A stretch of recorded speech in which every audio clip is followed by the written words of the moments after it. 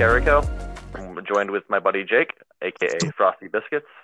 What's up? What's up? Good night. Everybody's looking beautiful. Yeah, it's been a while. We apologize for that. It's been pretty rough on a lot of fronts. And also, we did do an episode 3, like 3 weeks ago or something? Yeah. Yeah, I think a couple weeks ago. And it did not like that. We did pretty good. We threw out a lot of good information and had a really good time. And it turns out that Anchor is not the most sophisticated. Actually, it's not that great. It can be great, but it fucked up our entire podcast. So that was not great. That wasn't. But the good news is we can salvage some of it. So hopefully by the end of the podcast, we can actually get some of the funnier stuff out there. So, I guess it sucked. Oh, it'd be wonderful if we could do that. Also, I heard some of it was apparently desynced, so I sound like a mind reader, just answering Chris's questions before they come out of his mouth. Yeah, that was insane. There's one of them where I asked you a question, Jake. I was like, Jake, isn't it true that you can get Super Nintendo games online, like any of them, basically on when you play Switch for whatever, and right in the middle of the question, you're like, yes. I'm like, you couldn't have known. I was like, Jake, is it true that Nintendo? You're like, yes. And then you start going on. I'm like, oh my god, dude, this is so awesome. So maybe I'll put that part in just because it's fucking hilarious. Some of the Anchor bloopers would be a fun little addition to throw out there. I agree. The entire podcast is so awkward, though. It's synced to the point where we both stop at the same time too. So it sounds like you're interrupting me, and then we just stop for 5 seconds, and then we both just start talking again, and we just stop. And then it's that's not how it went, but it's hilarious. It's actually quite awkward. Yeah. And so our last podcast. So I guess going forward, the Anchor thing really actually discouraged me a lot. Kind of that's understandable. What was that? Oh yeah. Knowing that was a thing, dude. For a long time I was like, the reason why I was kind of neglecting it too is because I was trying to find different ways for us to maybe move forward and only use Anchor as maybe just a platform and not edit through it. So that's another reason why there was plenty of reasons why we couldn't why we couldn't even film or whatever the last couple of weeks. Like Jake got hurt. Jake got a concussion the 1 week. What was a couple? Yeah. Weeks skateboarding. Had the bruise the size of a baseball right next to his eye. Ooh, yeah, and then there's just been a lot of life stuff going on. Everybody's got to get vaccinated and other things that are just making life incredibly hectic right now. And then just work. Both Jake and I have been it doesn't need to be said. I think we all know the problem with work right now. Everyone's suffering from the same problem where the government's paying these young people way too much money. But at least they get to listen to our podcast if they're going to be at home. So, basically Jake and I have also been swamped with work. So that said, we're not going to have a set schedule for a while. We're just going to make a podcast and just fling it out there for now. So hopefully we'll get on the schedule soon. All right. You can follow me on Twitter at CxCarico. That's all I have right now. It's just that Twitter, and I'd like to get away from that. Yeah. Some things to come will be websites and more platforms, but for now, YouTube and Anchor, and YouTube for the breakdowns will be half an hour, and then we're also going to do the full episode on Anchor. I'll have the link in the description probably, and if you want to listen to the whole conversation there, it'll be there on Anchor. So for now, we're just winging it. We have 2 topics today, and then, like I said, that third topic we're just going to salvage the last of the podcast. So, Jake, unless you have anything to say about anything?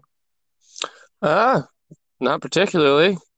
Going forward, right. I was curious about what you had to bring to that, because I had little to no knowledge. Well, it turns out I knew one thing about it, but that was it.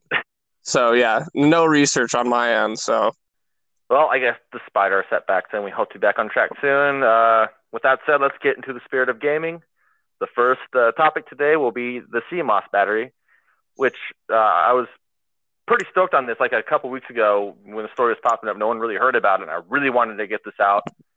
But 3 weeks, 4 weeks on the road. It's not even old news. I still don't really hear anything about it, but it's kind of slowly getting out there. But basically, if you don't know what the Cmos battery is, it serves as an internal clock in consoles. So you have your external clock, which basically, if you turn on any console, you can set up your language and your time. That's going to be your external clock. There's actually an internal clock that you can't manipulate, and this internal clock is it's located. I guess it might be different in every console. I'm not too well versed on it. But a good example would be like Jake was telling me. For dum-dums like me who were kind of unaware that these things were like attached to like microchips in every single console. It was the thing. It's the stupid little circular battery that you have to replace in Pokemon Gold and Silver when the day and night cycle stops working. That little thing that controls the clock in Pokemon. So I mean, it's amazing to me that battery is like. I mean, maybe the battery like doesn't need to change that much, or that those chips are still controlling the internal timers in our machines. It's pretty wild. Well, okay. So what's funny is these internal clocks are pretty. They're pretty important, I guess. But what's kind of crazy is these consoles, so internal clocks are never, it's not an issue. You wouldn't think of it being an issue. It's just like, okay, who cares? It's just an internal clock, right? So you're kind of right up until recently. So every system has had an internal clock of some sorts. And when that internal clock dies, you're still actually able to play your games, So like, why wouldn't you be able to? This is relevant to what's coming up later. So if your internal clock dies on, say, your PS3, you can still pop in your PS, you can still play your games, actually, like your physical games. But digital, you can't. If your CMOS battery dies and your PS3, you actually can't play digital games. Because the CMOS is, so the CMOS in the PlayStation 3 and 4 is actually connected to a server. Wow, that double sucks for me. My PlayStation's disk drive is had that issue happen to it. Also, I probably should have picked it up with discs in it, but don't make fun of me too much. Well, so if your CMOS battery died in I can't remember right now if it was your CMOS died in the PS2 and the 1, and like if your CMOS battery died and all that, I can't remember right now. Go pull it out of Pokemon Gold. Just put it in there. Right. I think if your CMOS battery dies, you're screwed, or you can still, or it's fine because you have the external. But I know it's a PlayStation 3. If your CMOS battery dies, give me a second. If your CMOS battery dies, you can only play physical copies, and your digital is actually like kind of wiped away for whatever reason. I don't know, but this is what's kind of important. Okay, on the PlayStation 4, if your CMOS battery dies, you actually can't play physical or digital copies. So if it's done. You have to go buy a new PlayStation 4 then, because I'm not buying the PlayStation 5. Not doing so in theory, yes. So here's the thing. So you're kind of right, but not right now. So if you go do that, if your CMOS battery dies, you can actually go replace it. You go buy a new battery and then put it in your PlayStation. But here's the catch. So you got to call PlayStation, and you actually have to have them sync up with your account. So when you replace the CMOS battery, apparently you can't play anything. You have to connect to the PS4 servers. You get what I'm saying? Unless they're connected to the servers, like you have to have internet, period. I think so. So like no taking the PlayStation 4 to grandma's house to, play Resident Evil 7 because my grandma might be into that. I don't know. Your grandma probably would be into it. Would not be surprised. But hold on. So what am I trying to say here? So how does that work? That's a good question. So maybe you might not have to have internet for it. I don't know. But I do know that if it does go out, you're fucked at some point. So yeah, you have to have internet. I also did hear that, like I said, I read a lot. There's probably a lot of. If you have, go ahead. I don't know. I'm just speculating at this point. There might be some legality stuff behind that, and so to be at all hoity-toity about proprietary tech. I'm gonna try and collect my thoughts here. So a couple things just to note. This isn't a problem right now. But the problem with this right now is that if the PlayStation 4 servers end up shutting down, which I think lately with the past pattern, what's been going on lately with PSP and PS Vita and PlayStation 3, that's a big possibility. So what's going to happen when the PlayStation 4 servers shut down like 5 years from now? Your console's fine, but if they shut down the servers can't connect to your CMOS battery. Therefore, it's rendered useless. That's when this is a problem we're going to have to cross. Or what's this house saying? It's a problem we're going to cross that bridge when we get there, right? Yep. There we go. Yeah. No, I don't know. It's an interesting thought.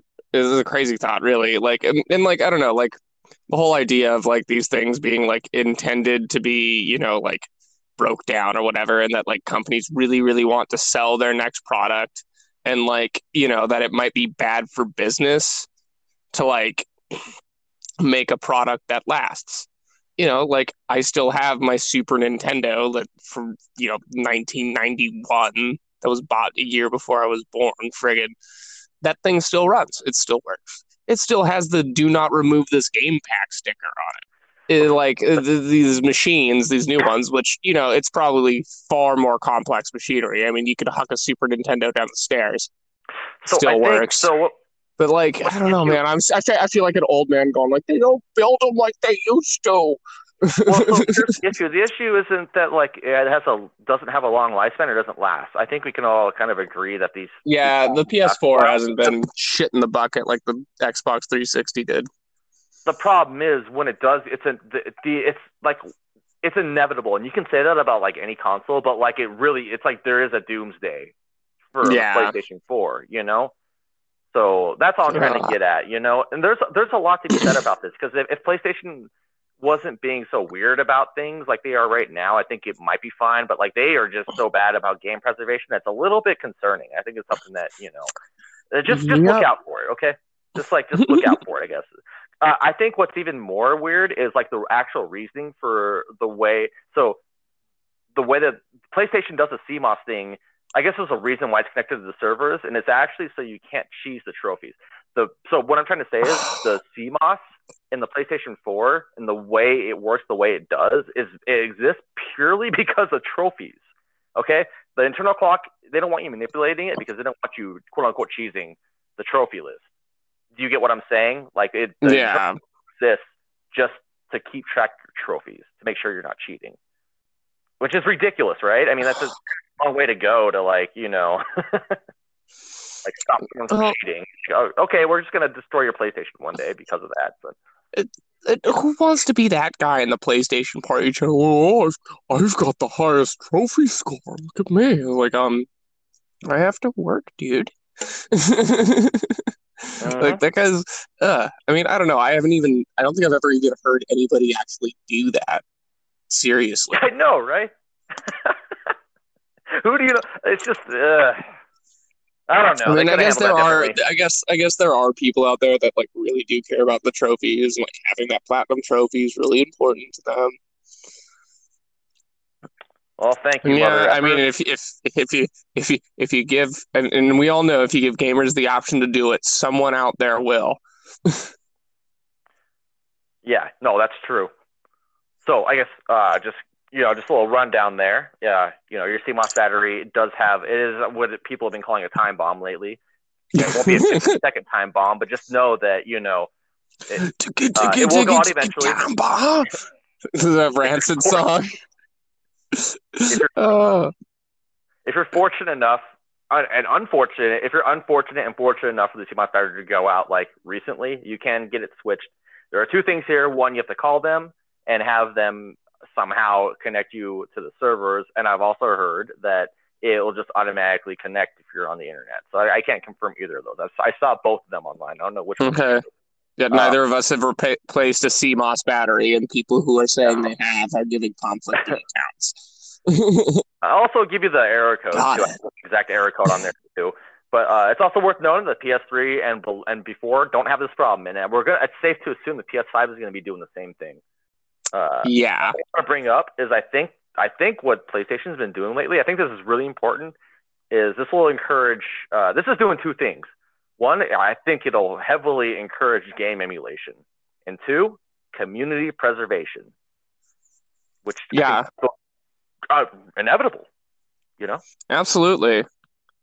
latter forcing people off the PlayStation systems or services entirely in favor of just getting getting a PC. But Yeah, I say good. If Sony is gonna make this mistake, it's up to us as gamers to do the right thing. We're kind of like they're kind of like like becoming corrupted, and we're kind of like the gamers that are like, no, we gotta do what's right. We're gonna illegally emulate these games for preservation because you're fucking up, Sony. You know what I mean? It's got to be up to us to do the right thing by doing the wrong yeah, thing, right? That's a little bit to a certain extent, right. especially considering like people's games are going to be lost and stuff like that, and also how they're behaving with the PlayStation Store. And it's just, the ability to access archived games and like even, Sony's exclusive archived games and stuff like that, like games that are like hard to access or like on older consoles or shit. Shouldn't call them archived games. That's a misnomer. I fucked up. Anyways, yeah, just to access emulation, anyways, just the PC is far superior, and like anymore, like getting a decent PC is not that much more expensive than the $500, PS5. That really, I mean, I don't know. I just don't see it in the PS5 personally. Right. Like, I Well, would when rather you can, spend the extra, $400 or whatever to get just kind of like a mid-range gaming PC. That should be much more solid. Range to right. expand, good. You know, Yeah. easy to work on. I don't have to call Sony when a little tiny battery that's in the fucking Pokemon Gold cartridge needs to be replaced. That's still just like I can't get over that. That like still it's just like such a weird Achilles heel for the system. Well, what's kind of funny is what I've noticed actually kind of just now is the gaming is evolving like pretty quickly, but our emulation is not. Like we're still having a hard time emulating like Saturn stuff and N64 stuff like really cleanly or whatever. But so I want to say if Sony's going to start doing this crap, we it's up to us. We need to start like I'm not encouraging emulating or ISO hunting, but let's get some friends who are. We PS Vita and PS3 and PSP are going down the shitter. We got to preserve those. Yeah, if there's like no actual access to the game whatsoever, in your region, or it's been pulled completely and there's like no way to get the game legally anymore. Good point. Good point. I don't Good think point. Good I point. don't think that necessarily emulating the game is like inherently wrong. Like I'm of course going to point to the Mother 3 fan translation because Nintendo has constantly expressed that they're just not going to do that. And Nintendo, who loves to take anything to do with their properties down, seem to have kind of left that one alone miraculously. But please, someone, if you know about any times Nintendo's tried to take it down or do something about it, please let me know. Love to. Right up. Yeah, It's funny where all these companies are going with their game preservation. Sony and Nintendo are going completely opposite directions. Even Xbox is doing pretty good about game preservation. They're right in the middle, I'd say, closer to Nintendo for sure. It's insane. Like the Sony's going to the complete opposite. I start to wonder, do they have something under their sleeve? Okay, they're also doing more exclusives, more. They're encouraging more and more. We did the last topic we did was like, is exclusivity dying? Well, probably not, but it's not as big as a deal. No, I was wrong. Okay, PS5 is going to have a shitload of exclusives. Xbox is trying to dump it, I think, but yeah, no, like Sony is really, really leaning into wanting you to buy the PS5, and it's like one of those things like when you have like an annoying friend that like really, really wants you to watch a TV show, and like or an anime, and every single time they suggest. I wanted to the first time. You had me interested. What's up? You got to fix your mic. Check. Can you hear me? Yeah. Okay. Fix your phone. There you go. You're good. I'm good? Yeah. Sorry. Go ahead. My bad. You're good. No, fucking Sony's really, really wanting you to like buy the PS5, and like the way they're like acting like this tactically, they feel like that like annoying friend who really, really wants you to watch an anime. And like every single time they suggest the anime, after the first time, you want to watch a little less and less. Yeah. which is funny because but they don't have stock. That's probably not on them. Well, maybe that's a lot to do with people just buying PlayStation 5s like all to themselves in bulk. Mm-hmm. But I think in the end, it was Microsoft for the longest time that was going anti-consumer. That's why I switched to Sony. But Sony is becoming more and more anti-consumer every day too. So crazy how things are shifting. Yeah. Anyway, well, PC's always been, pro-consumer. Yeah, true stuff. So if you want to know if your CMOS battery ever dies, this is the error code. So the error code is going to be CE34878-0. So that's CE34878-0. If you ever see that, if you ever get an error, come back to this podcast and go to this part, and that's how you know your CMOS has died.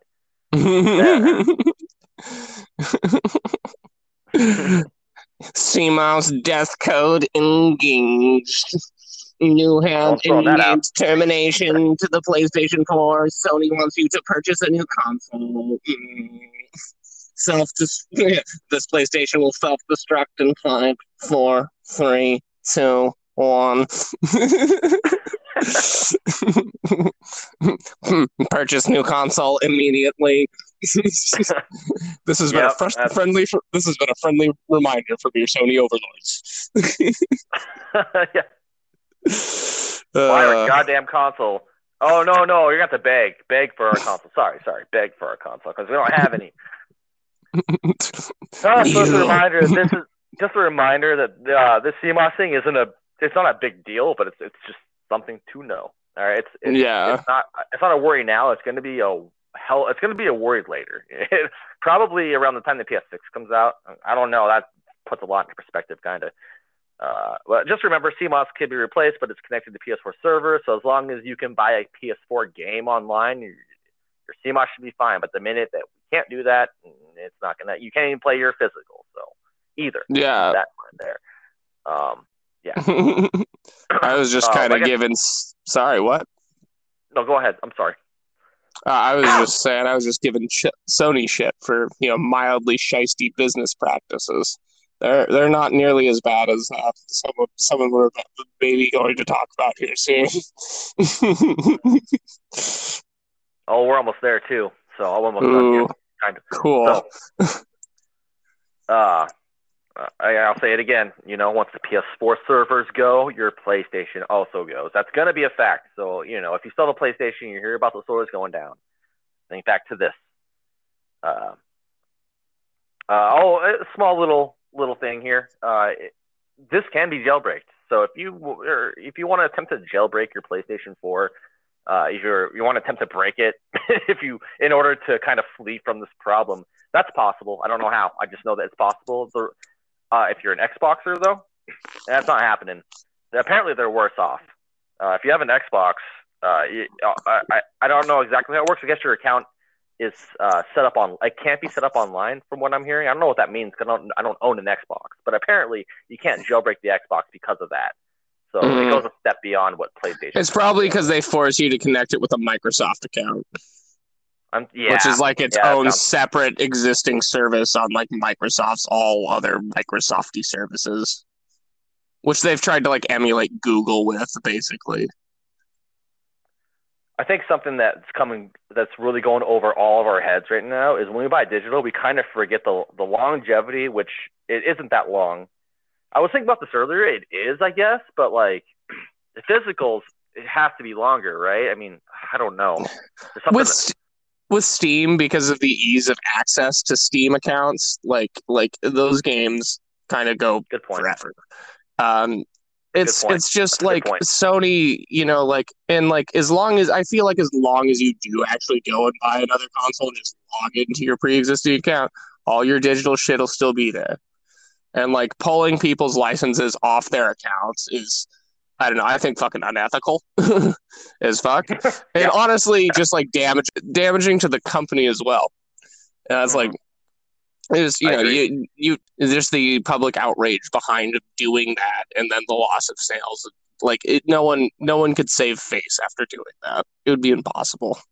I don't know. I'll tell you right now, I'm kind of just about over servers right now. Like in general, just kind of sick of hearing it. It's servers and I just want to go back to the good old days of just like super simple gaming. But I'm just going to close with this here. Just some other key points is I still think that Sony, they went a long way to go with the whole CMOS problem just to prevent trophy cheesers. I feel like those guys don't exist. It's just something weird. I don't know who's doing that. So I don't know. That's just the whole thing there. Yeah. I get the argument for it. It's just weird. So, and also just physical stuff is slowly being forgotten in this digital age. I'm just reminding everyone just to keep physicals going, please. We are past that then. I guess let's move on to the second topic.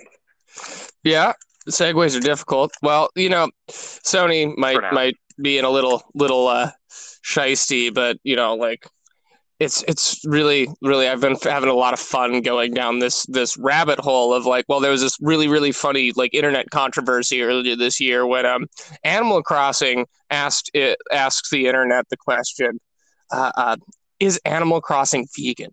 Or can you play Animal Crossing vegan? They released this really wonderful article here that kind of details all of that.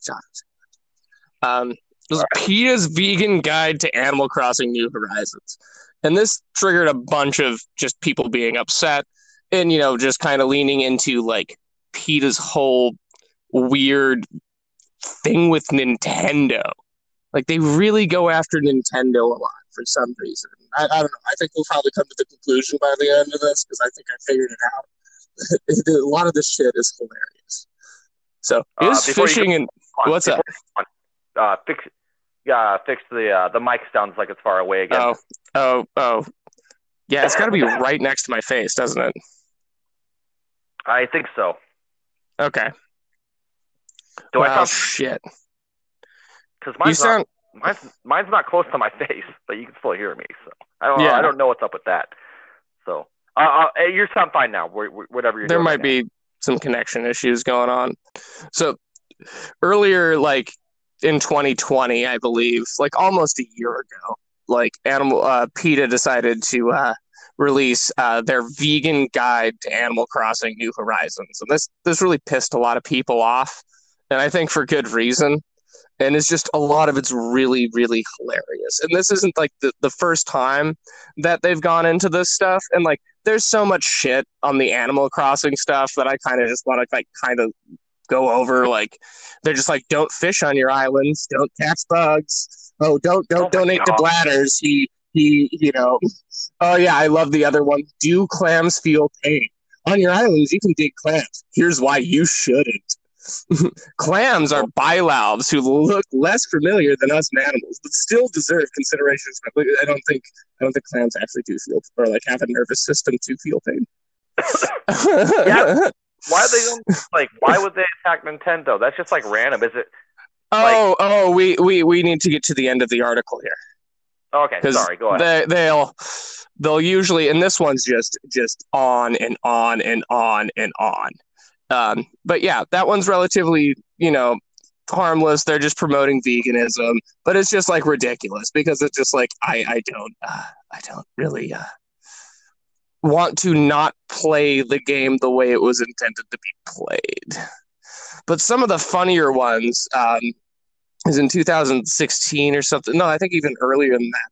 They took on Super Mario with their game. Did you know that Peta makes games? I actually highly check out going to their website and playing some of their like browser games. They're fucking great. Yeah. What? So they're actually good? Or are you being like Okay. They've got a Pokemon Red, White, and Blue that I really want to play, where you play as Pokemon and you battle McDonald's. And I swear to God, Grimace is a Pokemon you can catch it. That is insane. I can't. Some of my favorite moves from it are protest, resist, and group hug. Oh my God. I'm just like, oh, it's so Peta. And so, of course, it goes into the whole thing, and they do their whole thing where it's hoarding in, like, oh, McDonald's is evil towards chickens. Which, yeah, let's agree they fucking are, and their business practices are awful. I don't want to defend McDonald's. Peta's ethics, or like their idea, treating animals right. That's probably better than McDonald's, but their tactics, on the other hand, little underhanded. Which I was gonna get to. Mario kills Tanuki. When on a mission to rescue the princess, Mario has been known to use any means necessary to defeat his enemy, wearing even the skin of a raccoon dog to give him special powers. Tanuki might just be a suit in Mario games, but in real life, Tanuki are raccoon dogs who are skinned alive for their fur. By wearing Tanuki, Mario is sending the message that it's okay to wear fur. Play Super Tanuki Skin 2D to help Tanuki reclaim his fur. So it's basically like Flappy Bird, but you chase Mario and you're a Tanuki. And you try to catch Mario. Oh my! I can't even believe that. Yeah, okay, so run become fucking thing. Like, dude, that's. It's great. Okay, and then another one of my absolute favorites here is their Super Meat Boy parody, which is Super Tofu Boy.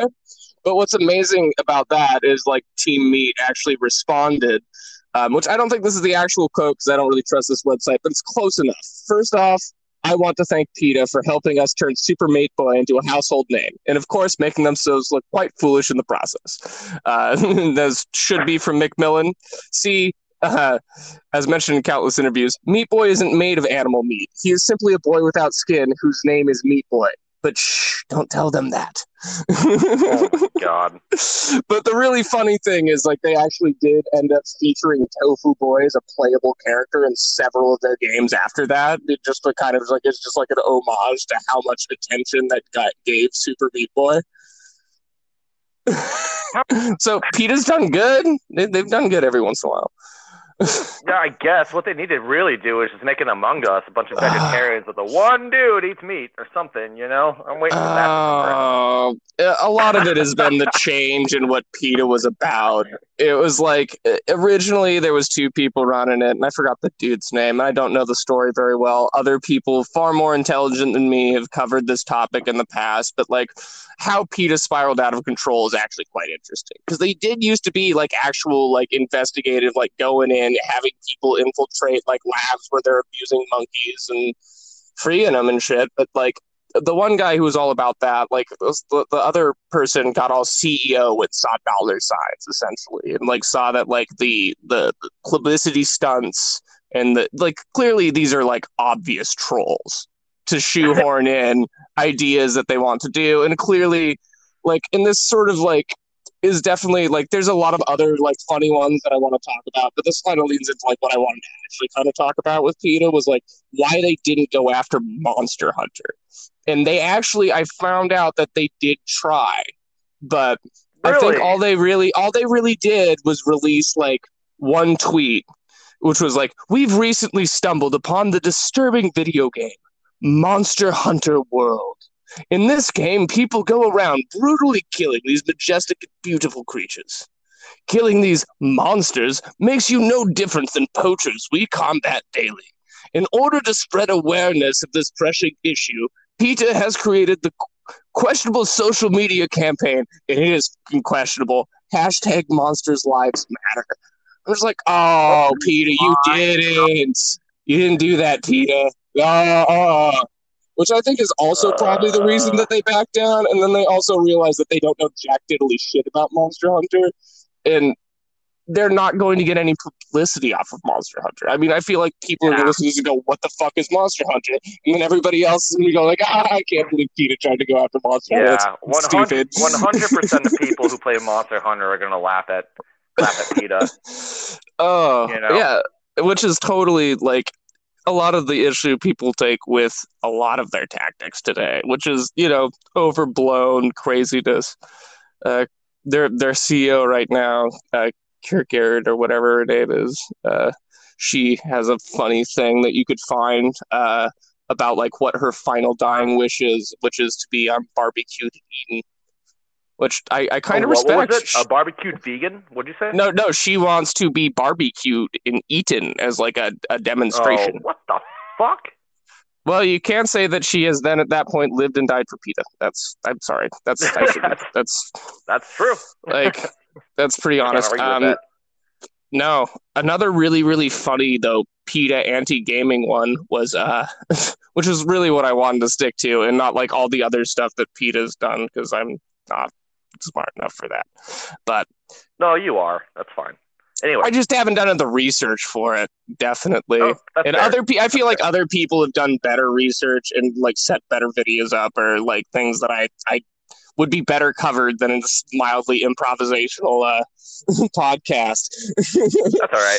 But I love this anti-Pokemon Go one. It's PETA's LA office is Pokemon Safe Zone following Pokemon Go release, which is like some of this is on their own website, so it's like I want to make fun of their grammar for a little bit. PETA's LA office is Pokemon Safe Zone following Pokemon Go release. What in the world?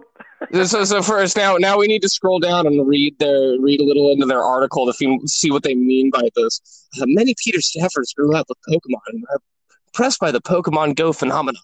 We saw this as a teachable moment for how people should treat real animals. And they've got this sign in front of the Bob Barker building going, "You are now entering a safe Pokemon zone. No capturing Pokemon at PETA. Hashtag gotta free them all," which is the thing that came up for the Pokemon. What? How bad is that? Hashtag gotta free them all. I verbally cringed. That's oh, dude, PETA's hashtags are all terrible. They can't do right by themselves. Like they're just like every time they use Twitter, they're just like foot in mouth. It's incredible. Oh my god! I thought their whole thing was like don't abuse animals, but no, it's just gone to trolling. It's gone to straight up just trolling for attention. It's really fun. Like I'm so happy I went down this rabbit hole because a lot of it is just like really goofy to me. Oh yeah, yes. So we've designed the Los Angeles office as a safe zone where trainers may not capture or fight Pokemon. We place signs outside our Echo Park office to make it known. And this one's got like a chain, like a keychain with a Pokemon ball, like a Pokeball with blood coming out of it. It's like torn from their families and held captive in Pokeballs.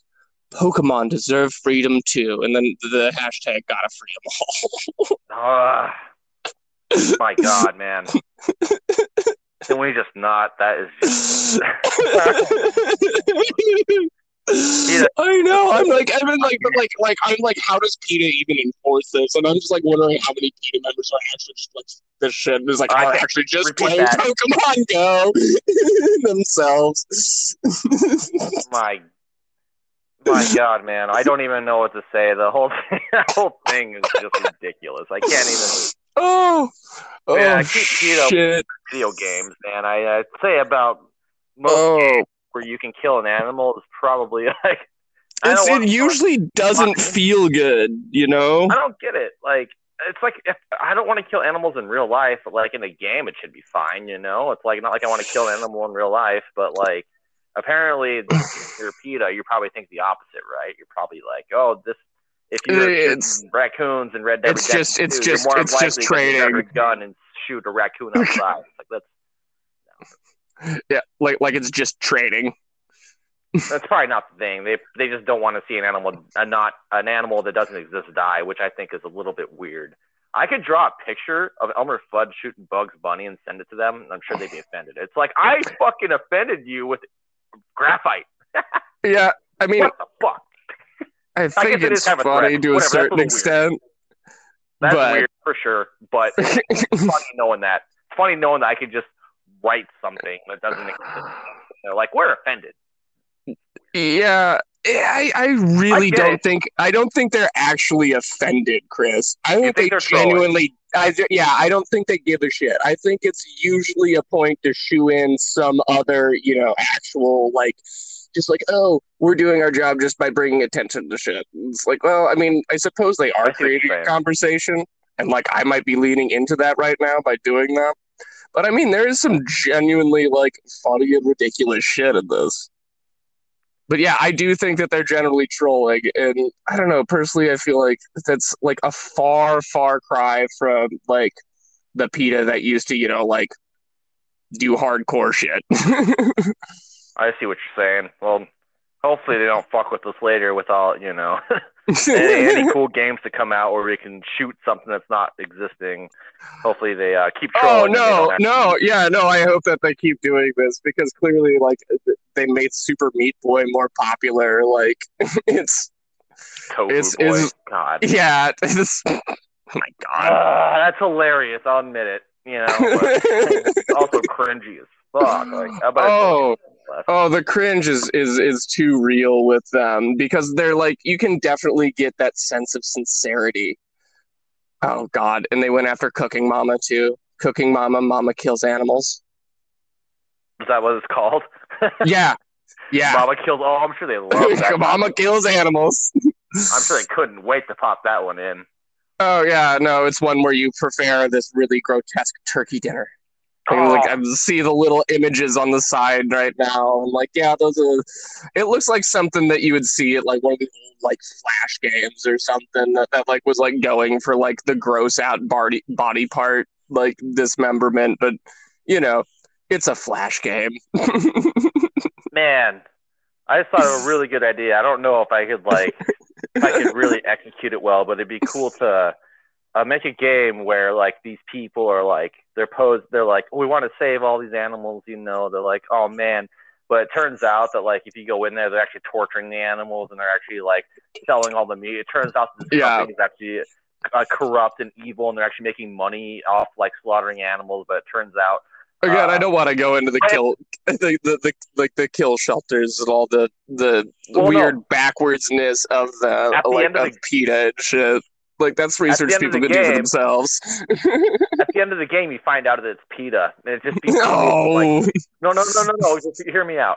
Like, it's cool if they played the game and they were like sitting there, they're getting all pissed off, like, oh my God, this game's about killing animals, and it's sucks. And then you get the end. Then it's them. They did it the whole time. Oh, I could see it just being like, someone hit PETA with a PETA. That's a troll. I mean, it is a little excessive, but they're going to troll. If they're going to get in the trolling business, I'm going to troll them back. These guys are acting nice, but then they're actually an evil cult, and at the very end of the game, you find out that the cult's PETA. One of them play it and be like, this game is 40 hours of killing animals, and I find out that it's about us. Like, I would love to just, oh man, I got you heated, Chris. The PETA shit. Troll kind of effective. It's a doggy dog world, and in relation to PETA. Okay, yeah, no, I guess that was cute. Oh, sorry. No, there's some pretty weird shit out there with PETA's history with just being questionable as fuck. Like, I wonder. Oh my God, yeah, I need to go to the Pokemon Red, White, and Blue. Pokemon versus McDonald's. I wonder how PETA feels about No Man's Sky. I don't know. Different planets killing things. Killing animals, right? Those are actually animals. You got animals on the planet. Yeah, but again, like, PETA's usually always missing the point with shit because that is not the primary goal of No Man's Sky by any means. What about Minecraft, though? Looks horrific. Oh, yeah. Aaron brought up Minecraft with that. God, PETA, at least make your volume button work. Jeez, your website blows. Even Ark, Ark, same thing as fucking as Minecraft, except you're punching dinosaurs and you're still punching animals, penguins. Yeah. Dude, you kill a dodo in Ark, like, I almost want to cry sometimes. So they're so helpless. It's like killing a kid. I know, it's sad. No, there are times that it makes me. Oh. You got to do it. Yeah. I'm surprised he doesn't go on after that, but yeah, whatever. And that's a troll. Yeah. Oh, they're all trolls. Like, all of the PETA games and like most of what they do with the video game stuff is just like so much of like just all of it leans into like what PETA does with video games. They don't, and like there's so many games they could go after that would give them like a lot less attention, but I feel like would be like far more like an honest thing that PETA should probably be pissed about.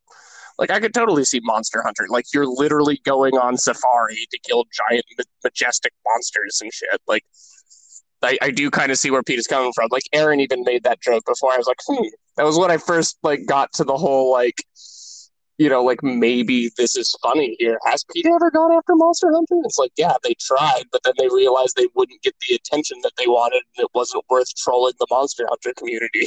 I was like, wow, Peta, clear. That speaks so much to their philosophy about what they're doing with their whole video game angle. Is like, but I do find the video games themselves very hilarious, and there's like a bunch of them that I kind of want to play because they're like so silly.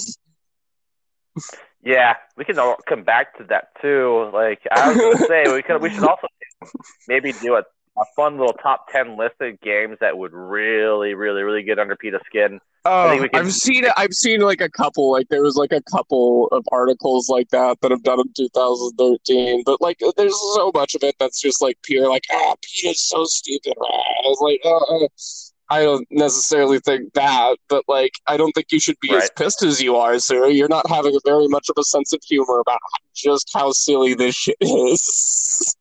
I think they're funny. I just kind of want them out. Like I was gonna say, I want them out of my games, but like, yeah, if they're not doing anything, then I guess what's the problem? They're making games, so I guess I can't bitch. Yeah, and I think they're mostly just trolling large gamer groups to get attention because they feel like it calls awareness to their cause, but really it just pisses a bunch of people off. So, ultimately they're just bad pressing themselves and making themselves look like idiots that are kind of misinformed about the games that they chastise by the fans of those games, because usually their things are just littered with inaccuracies about the games. Right. Oh, man. That's funny. Damn, Kitten Squad is playable on Switch and PlayStation 4. I didn't know Peta had a game on like you need to buy. Jeez. Kitten Squad's Peta? Yeah, I didn't know Kitten Squad was Peta. I didn't know that either. It's on their page. Yeah, no, copyright 2015, PETA. Good on them for making games. Yeah, I guess I'm gonna get on there and play it and see if I can. So I can see if I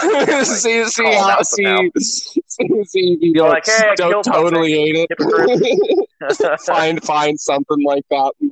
Yeah, I'd like to. So even if I have to stretch it. Yeah, well, that's what they do.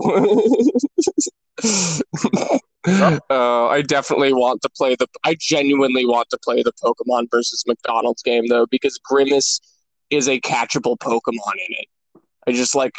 I'm sorry, I need Grimace, dude. I actually want to I wonder if there's a way that I could like hook Pokemon Red, White, and Blue up to my Pokemon Home and get Grimace in Sword and Shield. You guys gonna do that for me, Peta?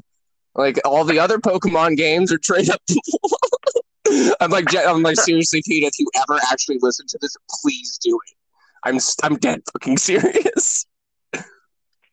Well, I guess we'll see. Hopefully we'll hear more or less about them in the future for whatever reason. Good press, bad press, whatever.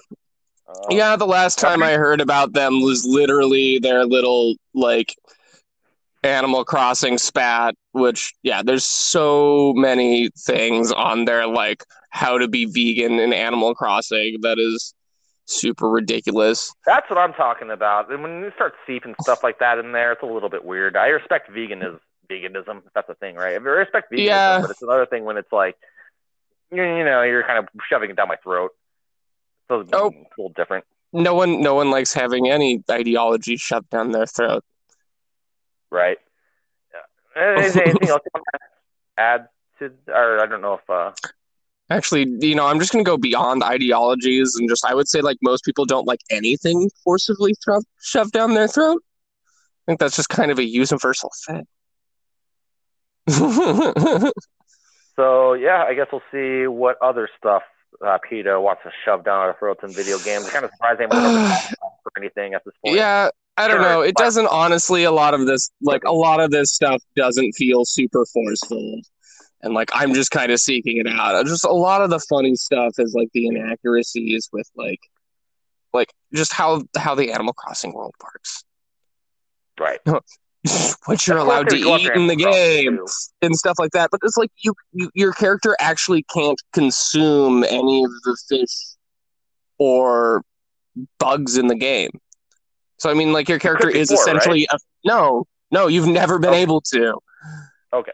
Like, catching them is purely for, like, preserving them in the museum, or, like, trading them and things like that. It's like a collection goal. They're never actually consumed or used to make anything. Like, there's no hint of them actually dying in the game. So, like, your character is essentially already forced to be vegan anyway. So I don't know where they're getting off on, like, the whole thing. And then it's like, when you, like, even take the fish after you've caught it out of your inventory, it pops up on the map in a fish tank. They all come in a free fish tank. Yeah, that's like, everybody's having, like, those kind of stutters and freakouts and, like, little brain moments with double takes and stuff like that. Yeah, just like, yeah. Well, like I said, we'll see where that goes in the future. I hope to hear some more stuff about that. But yeah. Move on then I'm curious to see what their next troll game is going to be. Keep us updated. Maybe you can throw some little things here and there, little snippets. When we like, oh yeah, PETA did something ridiculous today. Updates on PETA's video game development career. Well, I guess we'll move on to topic 3, and if you're ready to do that. Which, sure. Really, all topic 3 is I'm just going to salvage a bunch of all the stuff I can from the last podcast. Hopefully, all the funny stuff. Yeah. And then I'm going to throw it. Yeah. So go ahead and enjoy that.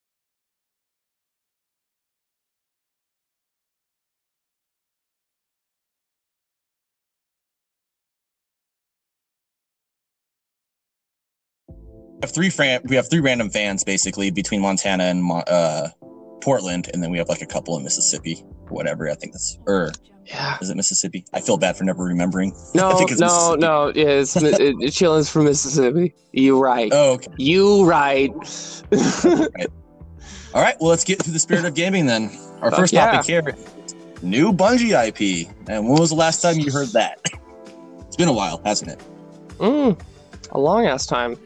Yeah. Didn't they used to make Halo? Well, let's not give them too much credit, because I think the good half of the team left. Like, half the team of Bungie left, right? The good half ended up leaving and left the shitty half to Bungie. They dispersed amongst a bunch of different gaming groups. Yeah, unfortunately, that did happen. And then 343, blah blah blah blah, and then we got Destiny, which half the writing team failed on. True. But fortunately, we do have, it's not very much news, but we have an article that just came out a couple days ago claiming that Bungie has a secret world in parallel with Destiny that will arrive in 2025, which I think is interesting. Bungie is going to challenge their own IP. That's insanity. Just thinking that. I was actually, you know what? I was thinking about that at work today. For the longest time, we needed competition with Destiny to make Destiny better. But they're the only ones releasing, like, in their own genre. Like, they're competing with their own games. That's not healthy. Like, games are, I guess, there's Warframe, but I feel like Warframe's kind of I don't know. Third person versus third person shooter is not easily equivocatable. Or I can't use English. We need it needs to be first person looter shooter specifically. It needs to be it needs to directly compete with Destiny for it. Yeah, it just doesn't exist. In that sense, the only thing that's competing with Destiny at this point is Borderlands. True. The only one. And for some reason it doesn't really come close, even though it's like, even though I love Borderlands. I do too. This is great. So we have Paul Tassi, the senior contributor of Forbes, and he writes the World in Parallel with Destiny article here.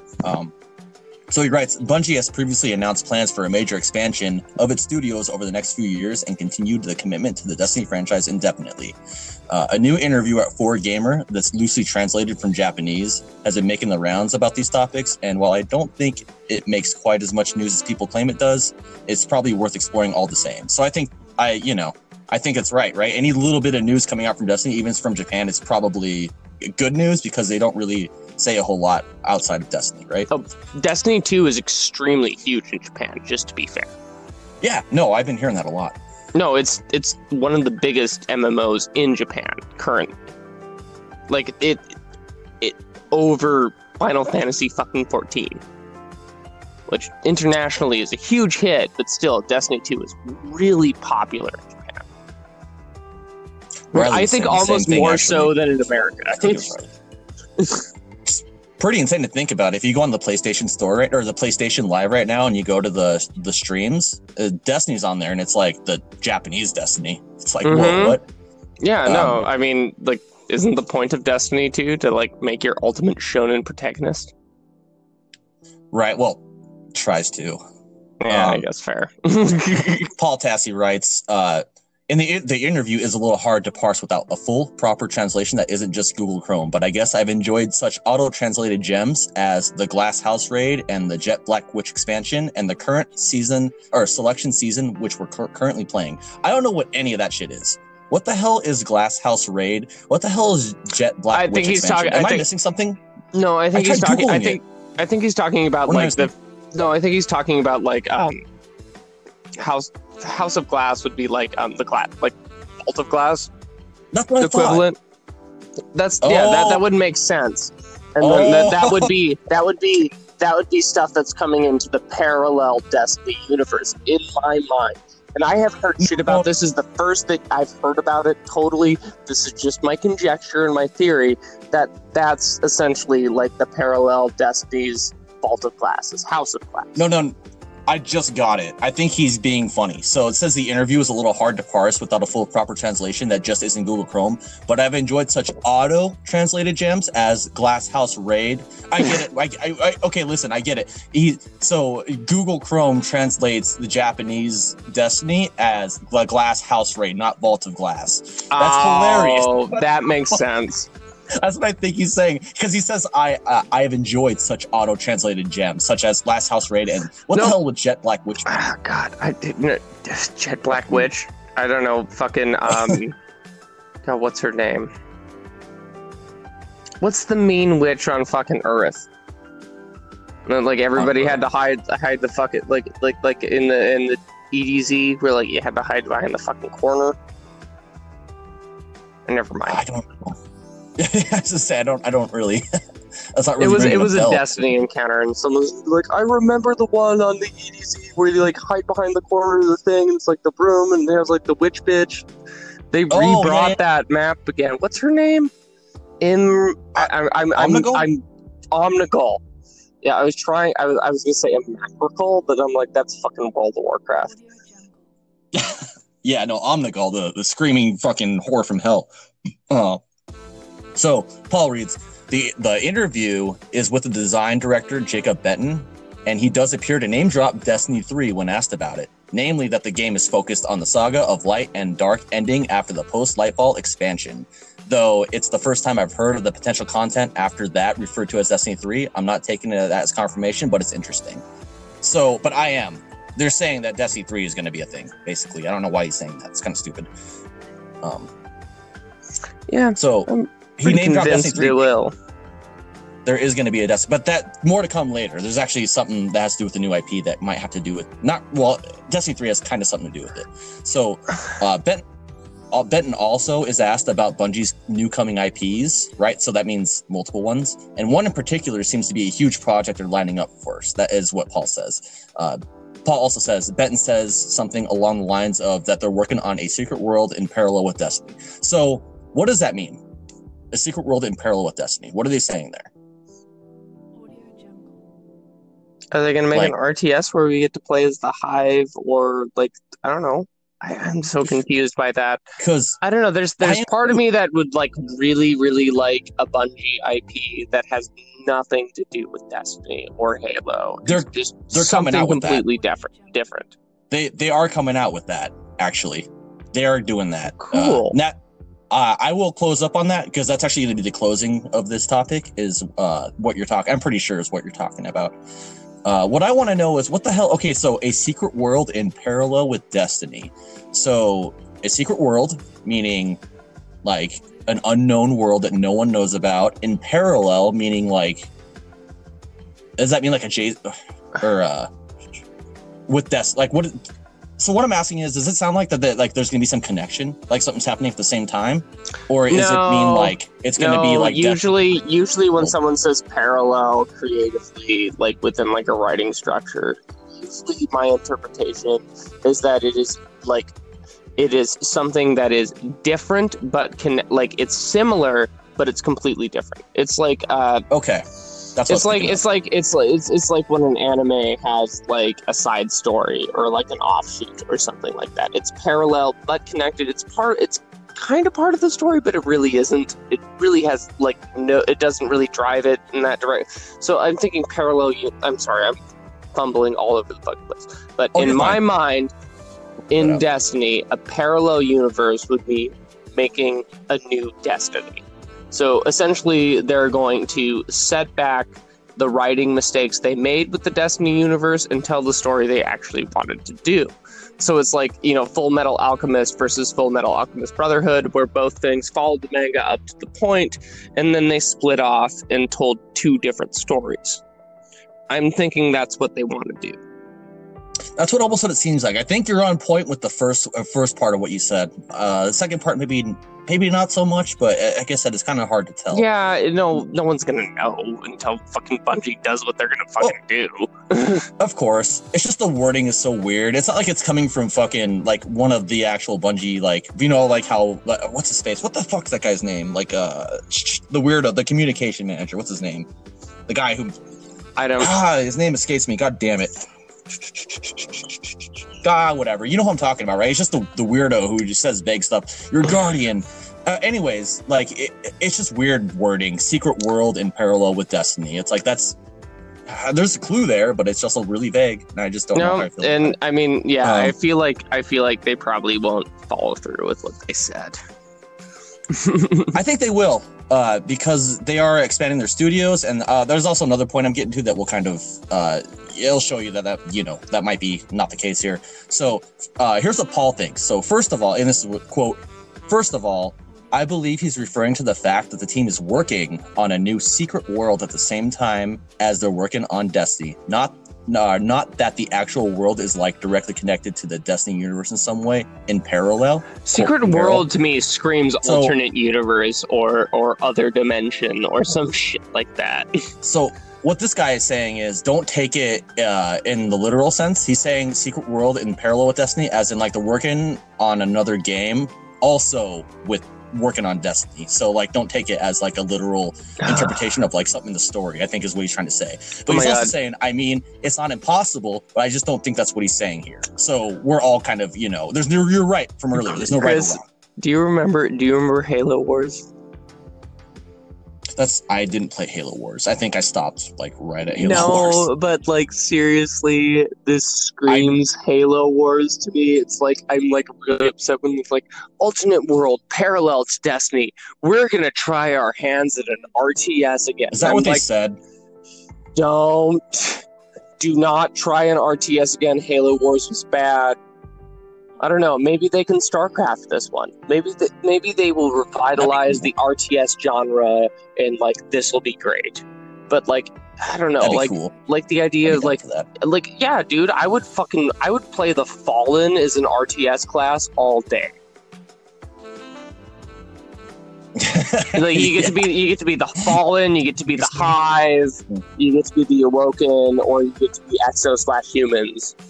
And, you get your different tech trees. It's an RTS. Like, I would not be stunned if just like, shout out an RTS on our faces.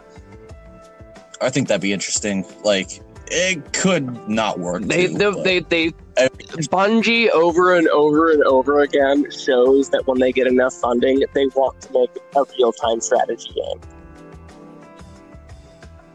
They've done it every single time. They're just like, okay, we're done with FPSs. We want to make an RTS. Oh, what was Halo Wars under Bungie? Yeah, it was. That's what got them kicked off of Microsoft. They wanted to make a fucking RTS. They got it kicked off of Micro. Okay, I didn't know that. I thought for some reason that like maybe Halo Wars was created by the maybe. No, that was like Halo Wars and Halo 3 came out about in tandem. And then it was it was like Halo 3, Halo Wars, and then just like Microsoft was like, no, you guys can't make an RTS, and then they hired 343. I wonder, because it'd be interesting if Bungie made an RTS, because it'd be a completely different, or no, it wouldn't be completely different, right? It's just half the people. I would be into a Destiny real-time strategy game. I would be.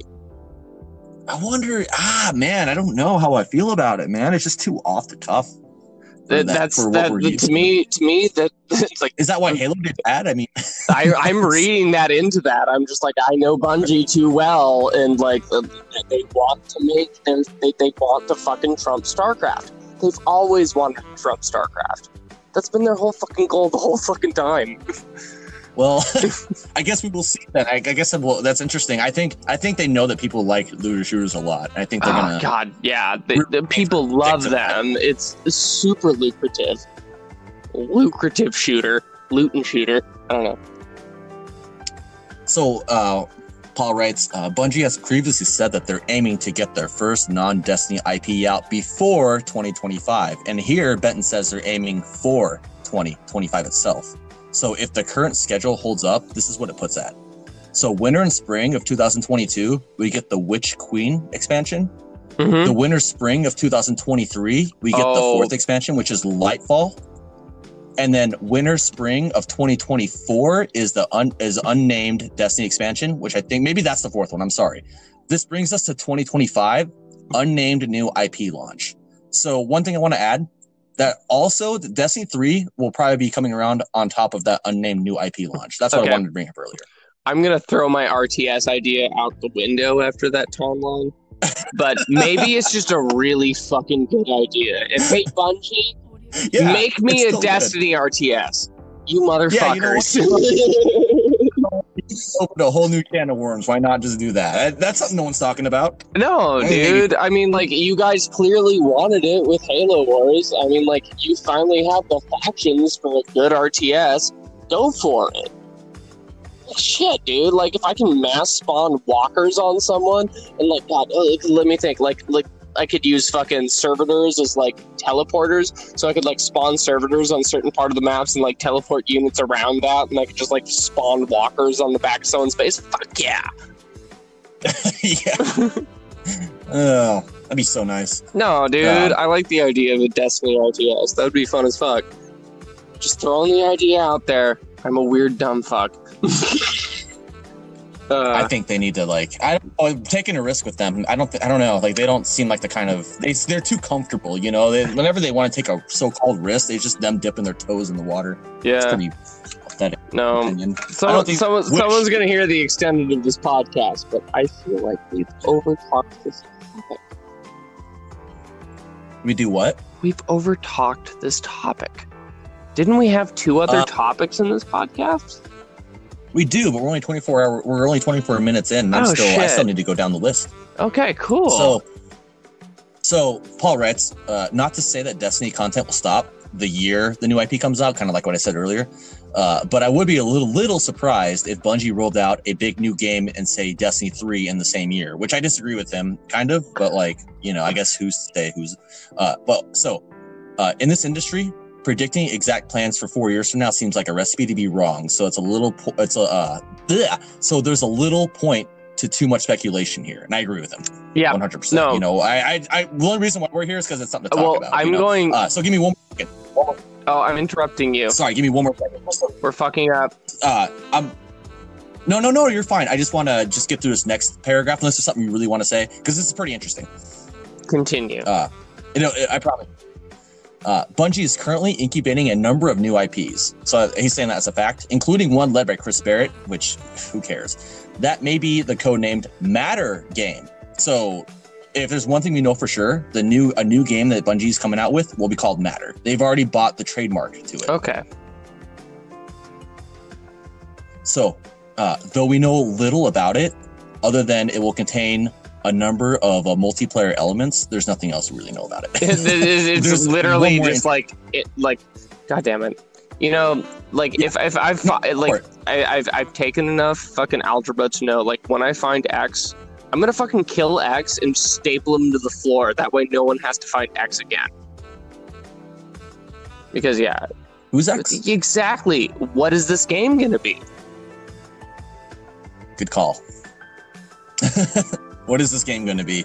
Well, from what I gathered, Matter is actually supposed to be, if I'm getting my facts right, it's going to be a more lighthearted and more humorous than Destiny is. What is that really saying?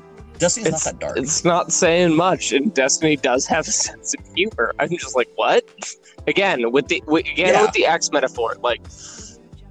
They just like bring Kate over X or something? equals like, Y plus 2 minus 1. I'm going to find X and I'm going to kill that dude. We're going to be done with this. What's interesting... I'm sorry. I'm done with that joke now. No, you're fine. I was just going to say what's interesting, what I want to bring up too, is for the last year, Bungie's been, they've been having a big hiring process. There's been a lot of job listings, and a lot of them have been catered to like PvP stuff. I guess they're really trying to work on a multiplayer thing. So what I'm gathering right now is we're going to have multiple IPs. One is going to likely be multiplayer. Multiplayer? They're going to focus on multiplayer, and another one's just going to be like a lighthearted, like Destiny, I guess. Chris, I'm having a little snapping point. You said they're hiring people specifically for PvP. Yeah. So does that mean that's what I'm getting at? Yeah. Stop for a second. Jacob needs to get his point out. So like, does that mean they're finally gonna ban Jotun? Like, are we gonna finally have enough people in Bungie's fucking corporate board to be like, Jotun's garbage? Yeah, that gun's garbage. Oh, it's garbage, and it completely imbalances proper player versus player mechanics. Oh, what? You mean slide stepping and like snapshotting? All of that doesn't matter if you have a fucking grenade launcher that heat seeks around corners? Oh no, yeah, no, that's a perfectly viable thing. We should keep that. Oh yeah. Fuck the Jotun. I hate that. Yeah. Please hire more PvP people to get the fucking people in Bungie who think the Jotun is a good gun and that it needs to stay, because ban that shit. Ban it. Ban that shit. Bungie. Yeah. I guess we'll see. I think I would love to give them the benefit of the doubt, but I think they come out with I mean, it's hard to say, man. Or they can come out with the PvP game that's actually going to be balanced. I don't know.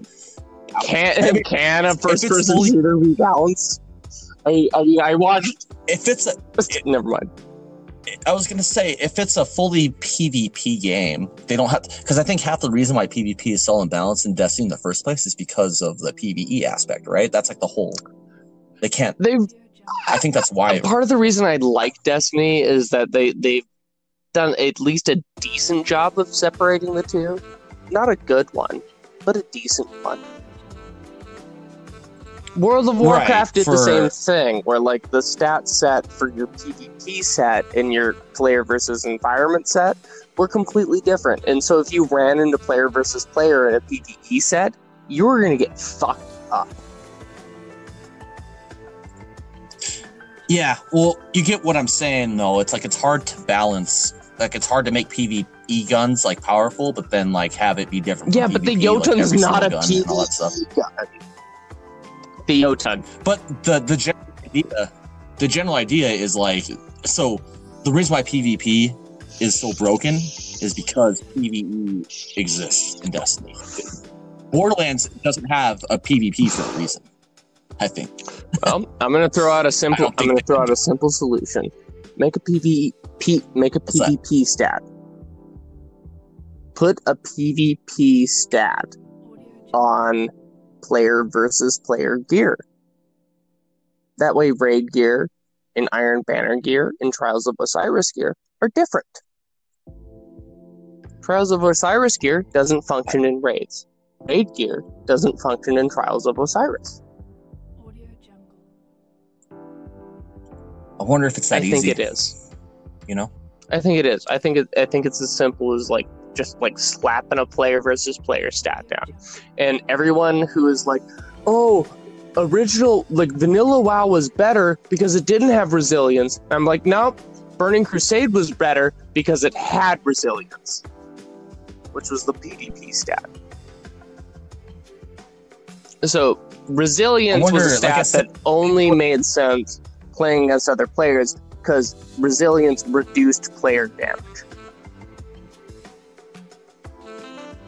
That's it. That's the only thing they had to throw in there. And then, like, shamans couldn't one-shot you with frost shock at 30 yards. I start to wonder if there's, like, a hindrance in, like, the what's it called? God damn it, I cannot talk today. I wonder if there's a hindrance in, like, the hardware they use for the game or something, because it seems like it would be that easy, but if they haven't got it down since 2014. The PvP stat has become target acquisition in Destiny. Like it's target acquisition. It's what makes a sniper rifle hit you in the fucking head. It makes the shotgun do the thing it needs to do. Fucking go get your Suros regime out and look at its target acquisition. It's maxed.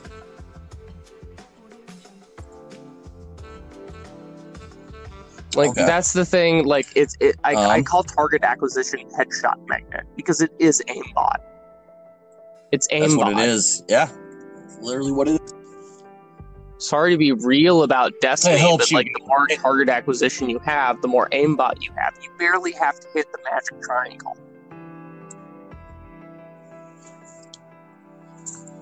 Yeah, I relied on that on target acquisition in D1. I always had it on all my snipers for trials. I feel like that's not a noob move. That's a pro move. It's just, kinda. I don't know. It's to me it screams I need help. No, it doesn't. You're not playing fucking Call of Duty. This is 1v1ing people with interventions on Rust. This is. That's what target acquisition does, though. It makes the hitbox bigger. That's exactly what it does. Pretty sure so. It makes the magic triangle so it's larger. Like a real sniper doesn't need that. If anyone knows what the magic triangle is, it's shoulder, forehead. And if you hit someone between the shoulder, forehead, you get the one shot. You're done. They done. Okay. Well, hopefully they can balance it up. Like I said, we're looking forward to a PvP based game, which I think will solve a lot of the balance issues. I really do think that, because they don't have a lot of PvE shit to deal with. But for now, we can look forward to Matter. There's not much about Matter, but some things we can look forward to is that it's not going to be like Destiny. Like, that's something that is kind of being heavily implied, and that might be something that they need. So that's like what I got to say there. Oh yeah, that's totally fair. And it'd be interesting if they made a completely if they made a MOBA. I didn't think about that.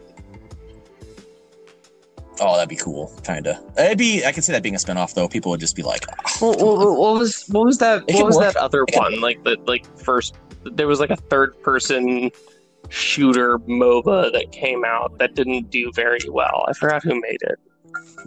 Was it Paragon? No, not maybe. Yeah, it might have been Paragon. I don't know, but it didn't do very well. I remember it was dope. That was the only MOBA I'd probably play. Anyways, I feel like we've talked about the bungle topic. Oh yeah. Well, we're done. I mean, I'm on the bottom of my footnotes, so if there's anything else you want to add, we can go ahead and move on to. Other than my favorite Destiny clan name is Bungaloids. Bungaloids is funny as shit. This is genius. I think Planet Express would have still been the best. I remember you said that a while ago. You wanted to get the Planet Express. Oh yeah, no, that's just because I'm a huge Futurama nerd. But Bungaloids is like way funnier because I feel like Bungie is bungling it. Therefore, they are bungaloids. Get it? They are. Yeah. That's their shit. Bungaloids. Yeah, bungaloid. They are 100% bungaloids. Thank you, Gris. Call outs to Gris. Because Gris named his Destiny clan bungaloids. I have to call him out right now. Yeah, dude. Oh, did he? Okay, that's why it sounded familiar. And Deej is the guy's name I was thinking of earlier. The communication manager. Deej, that motherfucker. God damn it. Okay. Yeah. Years later. He's a so we're gonna move on to the next topic then. Got it. Oh, that dude's a fucking clan leader. Nail. Yeah. Bungaloid. Got him. Kobe. Don't say Kobe. That means I missed it. Moving on. You know he has like the lowest. I made it. Yeah, never mind. We should all like file a class action lawsuit for all the times you missed a shot when you call Kobe. I mean, like I'm sad the dude's dead, but I mean he owes me money. I have like emotional trauma.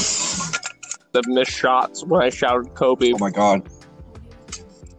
I'm saving that one for sure. I'm not editing that one out. I need to put that somewhere. He owes me money.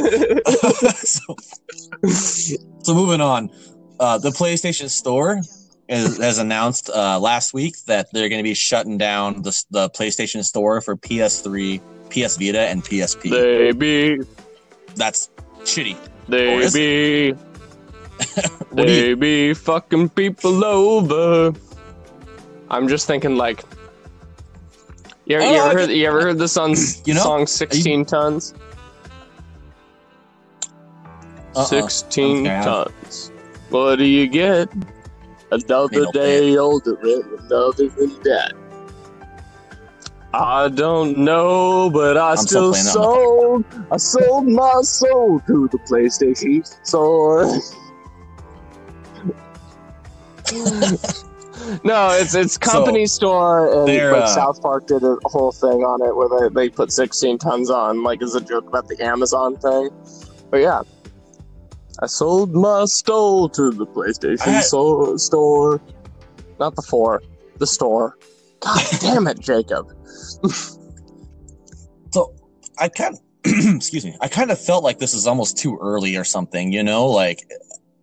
I realize that the PlayStation 4 has already been out. This is just like a thing that's like the rollover is going to happen. Like at what point, like is the PlayStation 4 defunct?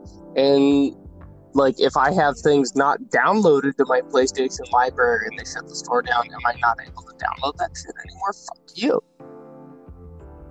Well, you'll be able to. So here are the specifics, okay? So a PS3 and the PSP will officially go down July 2nd, 2021.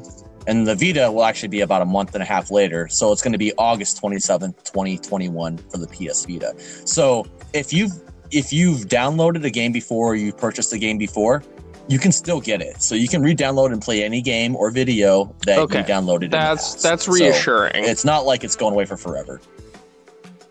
That's one of the good things, I suppose. It's not like they're completely fucking you over.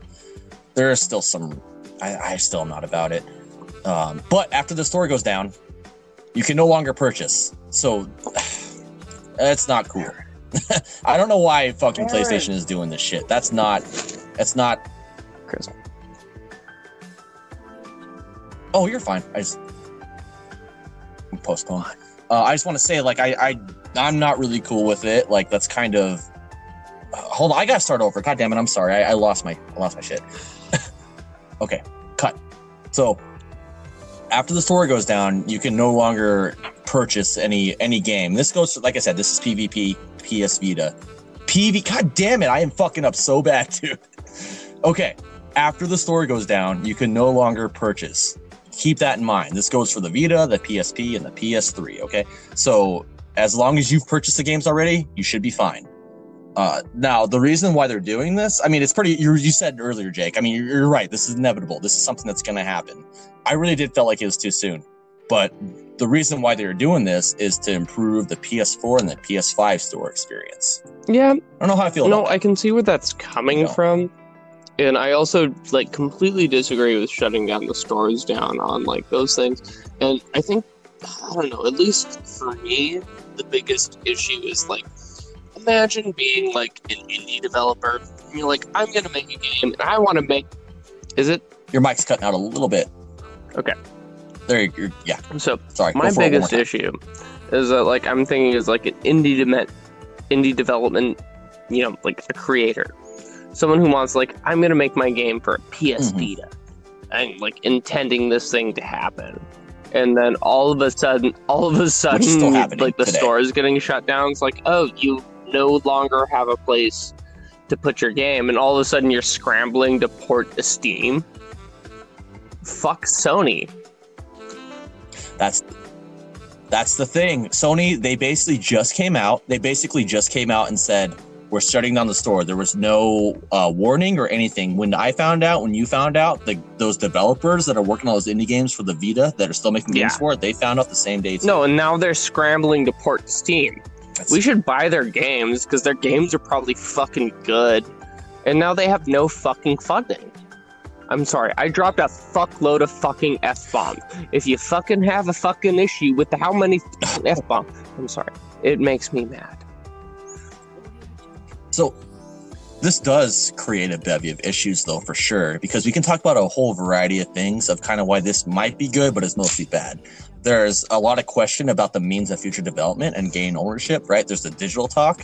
There's also where the most important thing is, where is the game preservation? Okay, if you haven't noticed, like Xbox and Nintendo, they're like really good about game preservation. Why is Sony just going on the opposite direction? They're shutting down the stores. You can't buy these games anymore. Like, why? Like, who gains from that? Like, we're just gonna start emulating games, aren't we? Isn't that what that encourages? Yeah. Emulation. I mean, again, emulate all the fucking time. Like, I don't say pirate video games, but emulation's great. Anyways, aside from that, a big thing that I saw was the PSP exclusive Star Ocean First Departure remake was a PSP exclusive. Yeah. Recently, it transferred over to Nintendo Switch's online service because fucking Square saw this shit coming. Yeah, that's why they took their PlayStation Portable exclusive, the Star Ocean remake, and they shoved it on the Switch. Because it's the primary portable right now, and, you know, you want to play Star Ocean, right? To be fair, like, Switch is buying up like everything, you know? They're kind of... It's hard to say it's because of they knew that the shit was gonna... I'm not... Square is jumping on the Switch because they see the writing in the sand, and Square has always done that. You saw it when they swapped, like after, like, they made a bunch of games for the NES, and, like, they really wanted to do a disc system, and that's why we got Final Fantasy VII as a PlayStation exclusive, not a Nintendo exclusive. If Nintendo had gone disc drive, like, again, Final Fantasy would have been a Nintendo exclusive, period, and it had been before that. I think you're right there. I think you got a good point. It's just weird to me, man. Like, you don't benefit from just... Like, if you're going to take games off the PlayStation Store, like, you're going to encourage emulating, which I assume Sony's not cool with. So I just don't understand, like, what the logic is here, you know? So is it possible that maybe they're trying to push a FOMO effect? You get what I'm saying? Like, they're like, okay, we're going to take all these games out. You got to buy them before this date. That's not entirely impossible, foolish, but like, you'll also see that Square has pushed a bunch of their titles onto Steam as well and available on PC. Which, in my opinion, like, the best version of Final Fantasy Tactics is the Steam version. I can see that. It's just not every game's going to go to Steam, though. You know, there's a lot of games that are not that are just a lot of games that people worked on that. But won't Steam be is the easiest access for like an early thing to be put on. I mean, you're designing the game on computer again. I'm just fuck consoles. I agree with you. The problem is they're not doing that. The problem is like some of these games are going to be lost forever because they're not going to Steam, or they're because like PlayStation, you're just taking off the store completely. Like that's not, like that's just like dying species almost in a weird way. A lot of good games are about to go down the shitter. No, there's too many people who care about those games that like they will not die. Even if the developers don't want those games to continue, there will still be a pirate site. There will be still someone who cares about it. There's someone who will still ROM hack it. That's what I'm saying. This creates incentives to start like modding your PlayStations because you can't. I'm not can't buy the fucking game. You're going to emulate it. For sure. I just want to also point out, and this is speaking from my friend, not me, cough cough.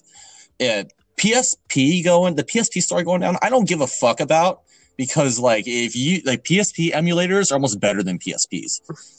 My friend told me that if you get an Android and you download the PPSSP app, that a lot of the PSP games emulators run almost better than the PSP. Did your friend tell you that? Because my friend told me that if you played like the Pokemon games on emulator, you get a speed up function, and my friend told me that like that speed up function makes the games way more playable, and you can get to the end series where like you find out that like Silver, the little redhead kid, is actually Giovanni's son.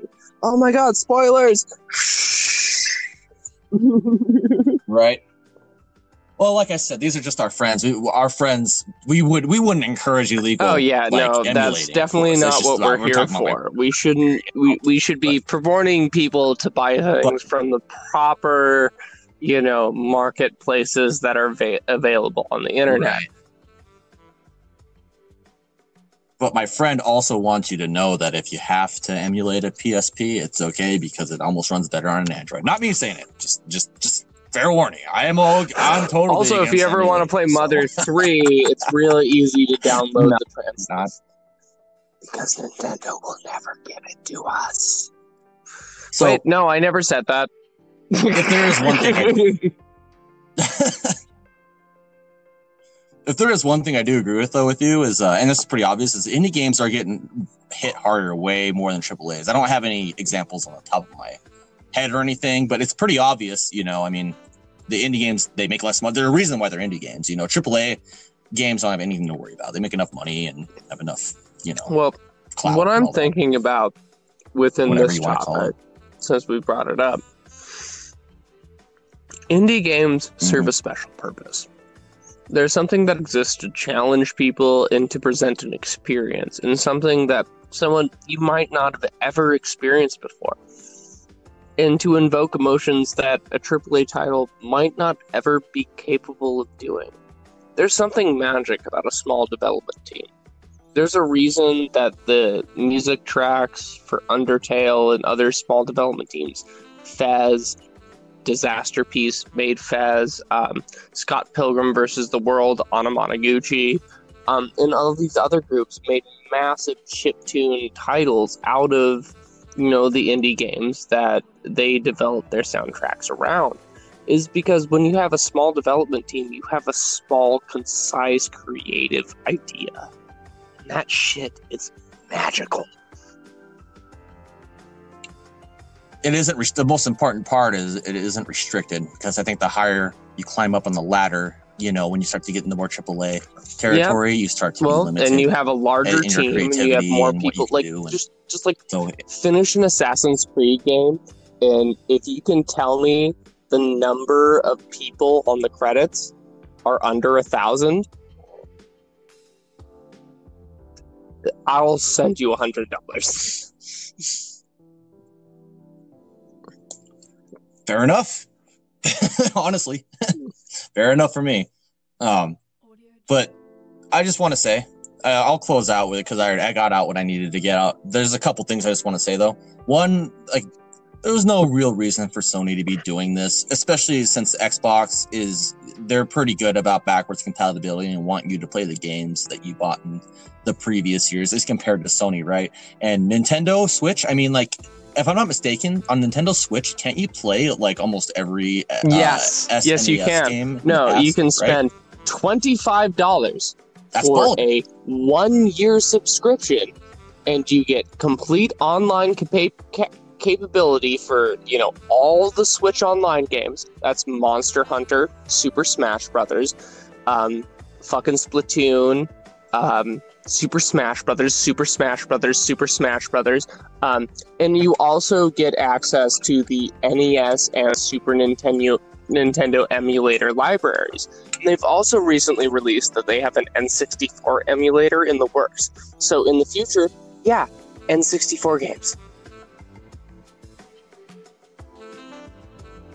Yeah, I hope we can reach the. Well, yeah, no. If you saw the Mario 3-4, where it was like Mario 64, Super Sunshine, and Galaxy, and together, like Nintendo has an N64 emulator.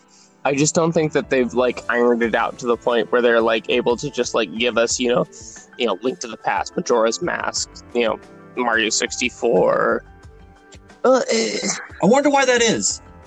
Why is it that we can excel so much in console gaming, but our emulation process is slower than shit? It's because Nintendo doesn't want to work with pirates.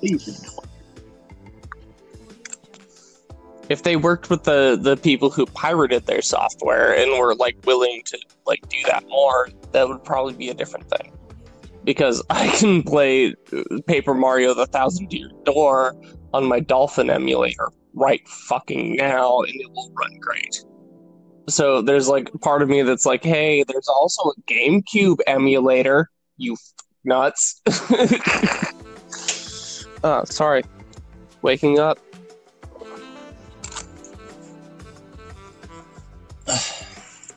Okay.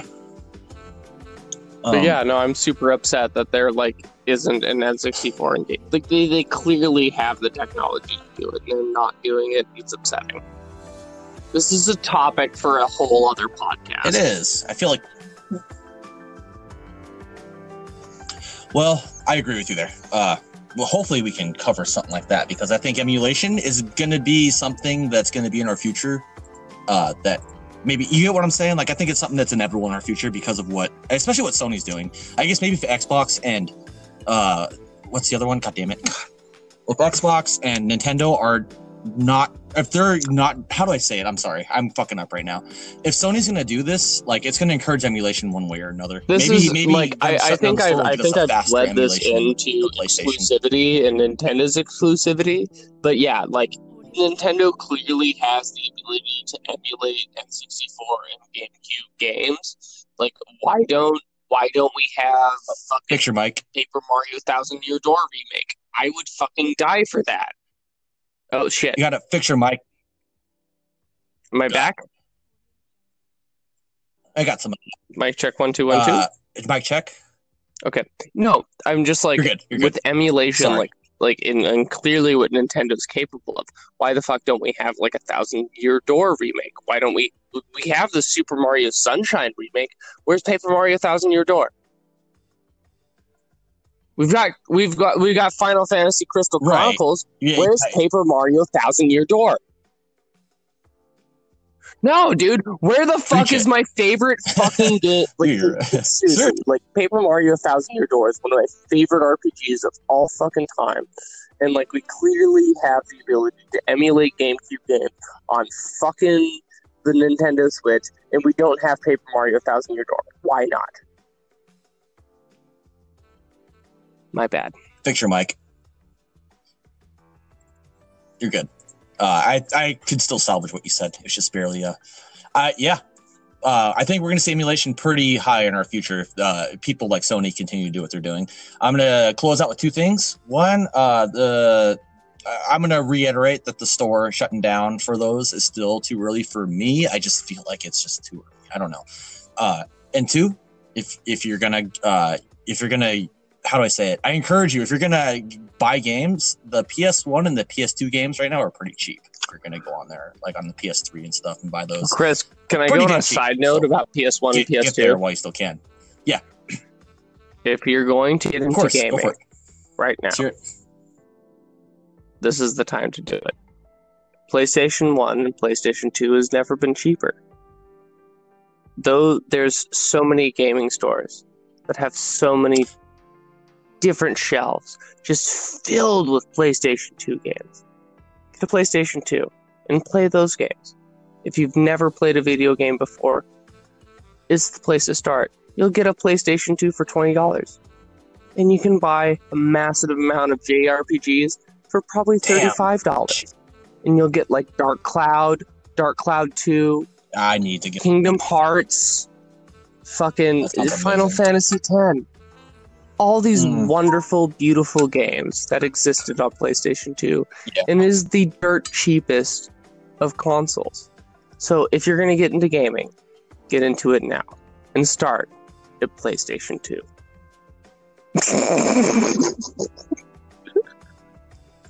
That was so beautiful. It brought a tear to my eye.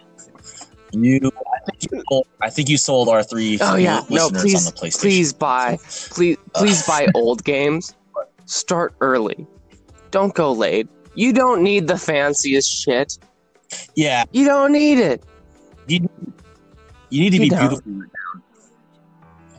You need to be beautifully let down, right? Like you don't need to start with all that crap. You need to work your way up.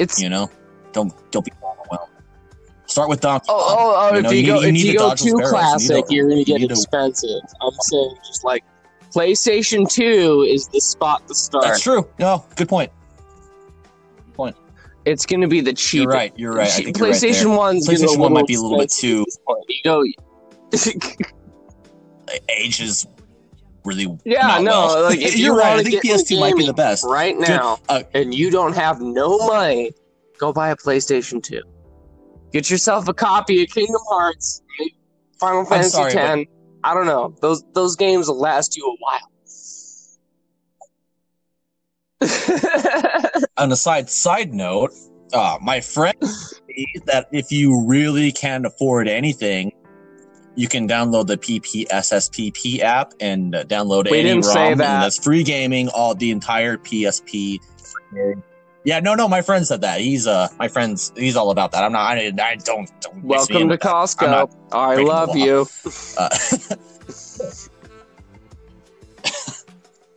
So, I is sure hope exclusivity so. Finally dying? I don't think so.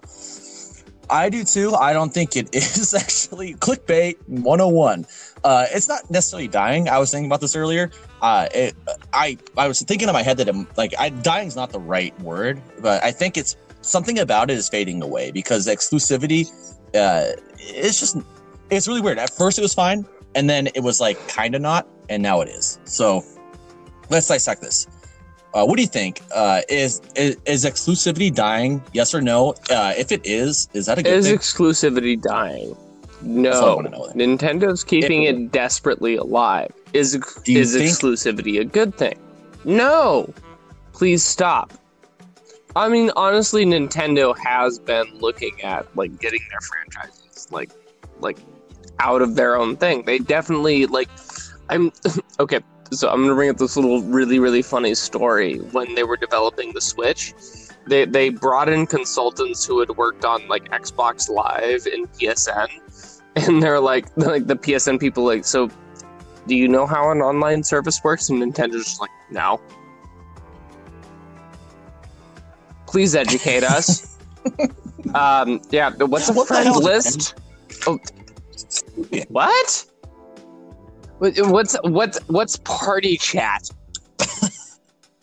Oh, we have to have that? Can we do that through a phone application? You think that we have children to think about. I don't know. Nintendo had no idea what they were doing when they got into online shit.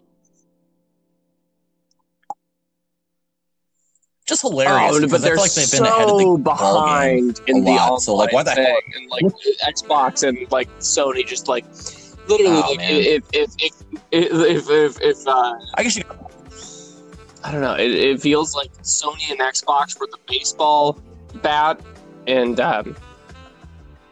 Nintendo just underhanded their ball and just let Sony and Xbox just slap it out on the field.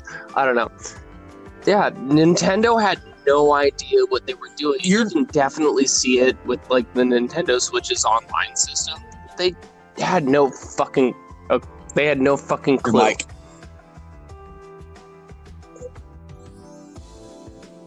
You're right. When I don't have a Switch, but like I think when I think about the past consoles, I think you're right. I don't know why I said that. They definitely lack in the. No, they brought in consultants internet, from whatever. the other two companies because they did not know how to operate an online system, much less an online store. No, it's like if you That's look hilarious. into it, it's super funny. I don't want to like get into the details, but it's funny as shit.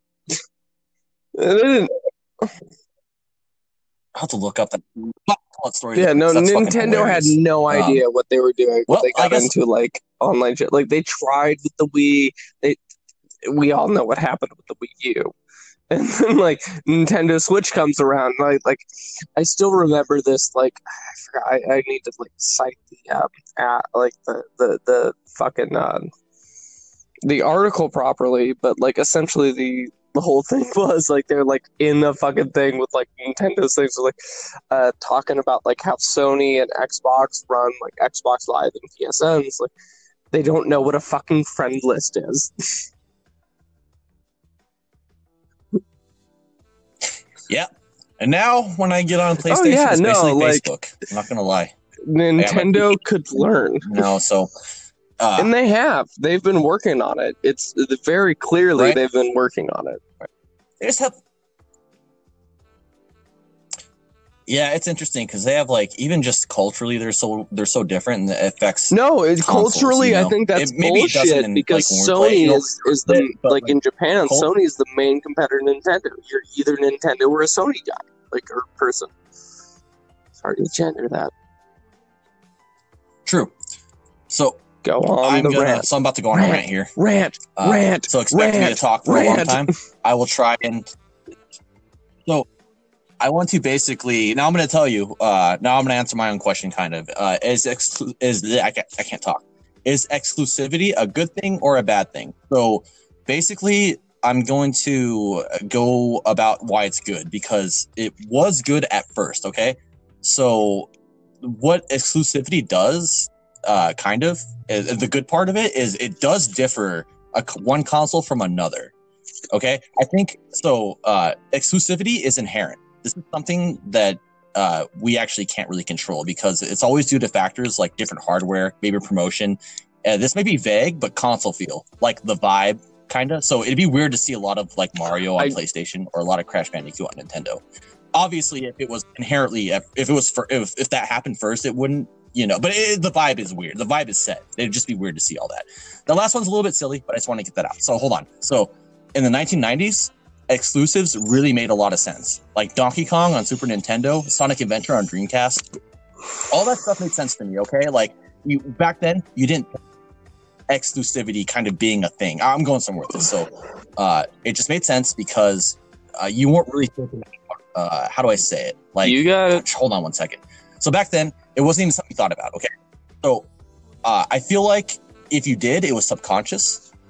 Because it wasn't about Sonic or Donkey Kong, really. It was just buying a console and seeing what it had to offer. Because you had to see what it had unveiled, right? Like it took time for games to unravel. So in the 2000s, though, a little bit different. Exclusivity, actually quite a bit different. It was making consoles money. If you want to play God of War, you need to hold down PlayStation to do it. If you want to play Gears of War, I don't know why you want to play Brown and Muscles game. And it worked. And it's not even a good... Not even that good of a third-person shooter. It worked, though, because people, like Halo sold a lot of people on Microsoft alone. I mean, look at Bungie, right? Making them Xboxers for life, still to this day. For PlayStation, it was The Last of Us. Like, people bought the console for No Man's Sky and even for Final Fantasy VII Remake. I know I was guilty of that. I wanted a PlayStation 4 just so I knew, just when that game came out, that I could play it. So... I know a lot of people. Final Fantasy Remake came out on. They have to claim that they bought a system for X. Actually, what's funny is I have something to share about Final Fantasy VII Remake that won't make that surprising at all. So I know a lot of people that claim they bought a system just for X game, right? We all know. It made more sense back in the day, but like as time went on, it's that thing. Okay, 1, 2, 3, 4. That shit's fucking bullshit. Yeah. All right. So So all of these consoles have been capable of playing all these fucking games from the fucking start. And the only reason that we have exclusivity is because people are fucking greedy and they want fucking their IPs to make more money and to be exclusive. And like, so like to be exclusive, like tying yourself to one console and making sure the sales of that console rise, especially in like the toy competitions of like all the different like rising consoles of the time, especially considering Nintendo versus Sega versus Sony versus all of that shit coming up. Like, yeah, they were definitely in competition with each other. None of these games should have been exclusive. Exclusivity is a illusion. The hardware could have played any of the games at any time. And I think that all that shit's bullshit.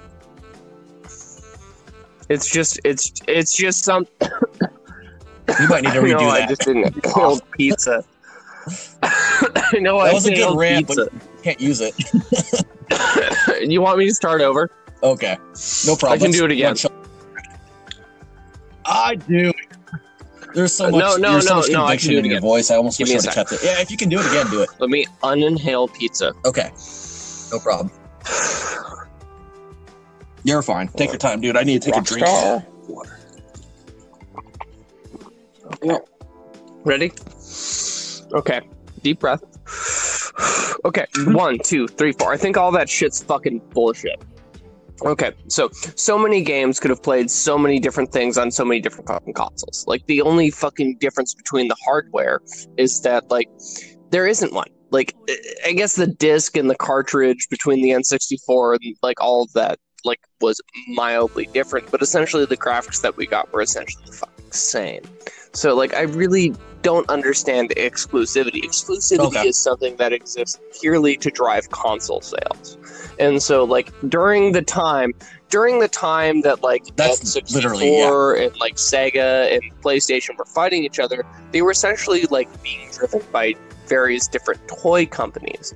NES was driven by, like, WoW toy companies. I forgot what Sega was driven by, and I forgot what PlayStation was driven. But I know Nintendo's, like, toy company that let the NES even exist in, like, Western markets was WoW. And so Wonders, like, it was like World of Wonder or some shit like that. World of Wondertainment. I don't give a fuck.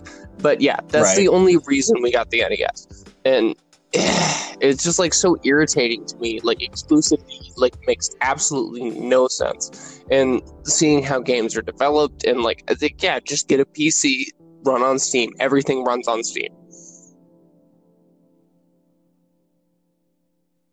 So I think what you're saying is definitely, like, so how do I say it?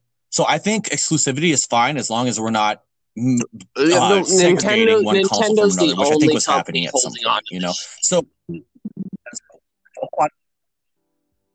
well, no, that's not true. So, hold on. So, I just want to say exclusives, like I said, I think they're fine in small increments because they do give a little bit of, like, how do I say it? They give a little bit of depth to a certain, I shouldn't say depth. It gives a certain console personality, right? So, I'm not saying that we should have all exclusive games on. You buy an Xbox, you can only have this library. You have a place. I'm not saying that at all. I'm just saying, I think as far as exclusives goes, I think every console should have 2 or 3, but not like 14 or 15 like we have now. I'm saying exclusivity should die and Nintendo should fuck off, and, like, Mario should be on Steam. That's what I'm saying. So my problem with Nintendo right now is they're actually taking kind of exclusives from other games and they're not really giving back. At least not in a significant way. So let me go down my list here, okay? So I just want to say, like, I wanted to talk about Nintendo exclusives too and, like, PC, but there's no point because, like, it's kind of irrelevant to the point I'm trying to make. So we're back to our exclusives dying. Well, it's kind of a yes-no kind of thing, and is it good or bad? We're back to this question. Well, not really, but something about it isn't a big deal anymore. So I've noticed a lot of games claiming to be exclusive, right, for X console, eventually switch to Y console. This didn't really happen a whole lot, right? It happened a little bit, but like it's not like Donkey Kong went straight to Sega or something, right? So I'm just going to give you a few examples of just some games that were exclusive to one console that went to another. And some of these are indie. They may not count. I just want to kind of buff up the list. So No Man's Sky, Xbox. No Man's Sky, Scott Pilgrim, Xbox. Sorry. So No Man's Sky. So I'm gonna go down the list here. So it'll all come up. And there's a point I want to get here. So No Man's Sky went from PS4 to Xbox. No Man's Sky was supposed to be a PlayStation exclusive. Cuphead was supposed to be Xbox only. Now we have it that went from Xbox to PlayStation 4. Scott Pilgrim and Castle Crashers were Xbox only, and they went to PS4. That was Undertale, PC only, a little bit different, right? There was a lot of the fan base PC. that didn't understand how it could be ported to console. Right, but just recently they introduced it to Xbox, so I'm not going to count that as but it was exclusive. I don't want to spoil Undertale, but there's a lot of Undertale, but there was a lot of fan base that was like, how do you port Undertale to console? And that's a whole different topic that I don't want to bring up. We're going to talk about Undertale in one of these podcasts, so we'll have plenty of time for that. So this one surprises me. You can play Final Fantasy VII of the original on Xbox Game Pass now. That kind of broke it for me because Final Fantasy VII was really I can PlayStation, get Final Fantasy VII on my phone.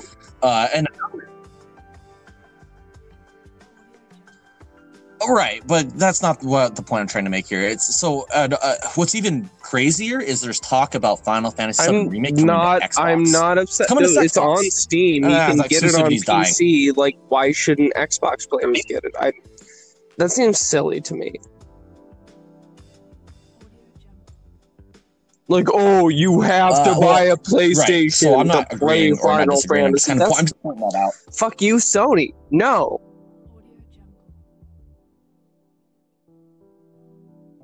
So I'm going to go through some like kind of side examples, if you want to call it that. So these are kind of sloppy examples. I just want to go through the Final Fantasy thing. So these aren't technically exclusives, but at some point they were, generally speaking. So for one, Final Fantasy used to be a Nintendo exclusive in the sense that you couldn't play it on Sega. Square typically goes for the most advanced technology available. And so it totally makes sense with Square's philosophy to, like, at this point, put all of their games on as many platforms as possible because that's what Square goes for. That's what they... Right. PlayStation was getting hot, you know. Well, and those games it was a big, PlayStation exclusive, it was a PlayStation specifically exclusive. because, hold on, like, SquareSoft was really at the time invested in disc-based gaming. They really wanted to put their games on a disc, and because Nintendo decided to go cartridge instead of disc, they went with Sony. That's the only reason. Let me finish. I got to start over. So let me finish really quick, and then we'll talk about that. So I have to start over. So these aren't technically exclusives, but at some point, generally speaking, they were. Okay, so for one, Final Fantasy, it used to be a Nintendo exclusive, meaning that you could, in the sense that you couldn't play it on Sega or anything else that was out at the time. And then it went straight to PlayStation, and it was exclusive to PlayStation, because at the time, when PlayStation came out, there were other consoles, but you still really couldn't play it. So hold on. So now you can play Final Fantasy on all platforms, which I'm definitely okay with. Okay, I'm not saying that's wrong, but I'm just trying to point out that where exclusivity was and how it kind of. I feel like Square is a bad example. So I'm almost done here. So, well, it's fine. It is an example. Okay, it happens. So here, I'm almost done here. So the same can be said with Tomb Raider. Okay, Tomb Raider defined the PlayStation when it first came out. It's hard to believe, but it really did. Disagree. That was their first iteration really on any console. But guess what? You can. Oh, let me finish. So I'm sorry, but I can have my opinion. Okay, I'm talking to you. You can. Let me finish. Okay. You good? So I have to start over. Okay. When I'm just let me get this out, okay, and then you can say what you need to say. I'm not going to take up too much time. So I'm sorry, and I'm gonna have to start over again. So these aren't technically, but at some point they were, generally speaking. So for one, Final Fantasy, it used to be a Nintendo exclusive, in the sense that you can play it on Sega and you couldn't play it on really anything else at the time. Then it went to PlayStation as a PlayStation exclusive. Now you can play Final Fantasy on all platforms, which I'm definitely okay with. Just want to say that again, okay? But the same goes kind of for Tomb Raider at this point. Okay, so Tomb Raider, listen, you can disagree if you want, but let me just say this, okay? It did define the PlayStation when it first came out next to Crash Bandicoot. Those two games were the shit when they first came out in its early stages of PlayStation. But nowadays, this is what I'm getting at. You can play them both on Xbox today as we speak. So no more exclusive there, right? I get that PlayStation was a thing before Xbox, but it's still weird to me, okay? Not bad, not good, just weird. Yeah. Okay. I mean, not necessarily. No, like you like disagree? Crash Bandicoot and like Tomb Raider were like completely defining for fucking. Same with Final Fantasy VII, like the PlayStation 1. Oh, my mic. Yeah, no, like Crash Bandicoot and there we go. Tomb Raider were completely defining for that console, like 100%. I definitely not the end stages, absolutely not. Keep that in mind. I just want to say though that like the Final Fantasy thing, it's like that one probably deserves its own cast. But yeah, Tomb Raider and Crash Bandicoot were it does. They never had existed as video game characters until the PlayStation 1. Final Fantasy occurred on PlayStation 1 because Square thought it was the superior technology.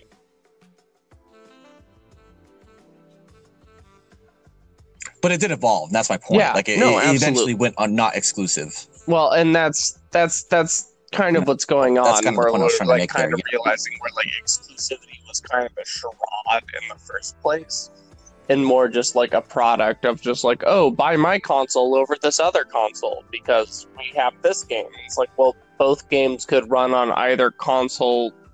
What the fuck? Maybe things were weird because you got cartridges and like that's the whole competition was my console's better than yours because I can play this point, disc and yours really dumb or whatever. So, like I said, you got to think back before it comes out. I agree. That's why we're talking about it. It's interesting to bring up because I think people forget that like there wasn't a whole lot of games that existed at some point when the PlayStation 1 came out. There's part of me that feels that like it's hard to compare Square fucked up on not making an N64 version of fucking Final Fantasy VII. I mean, my God, there was a StarCraft 64. It was terrible. Well, no, dude, there was going to be an but that Earthbound turned 64. Into Mother 3, there was going to be an Earthbound 64. It was a whole other cast.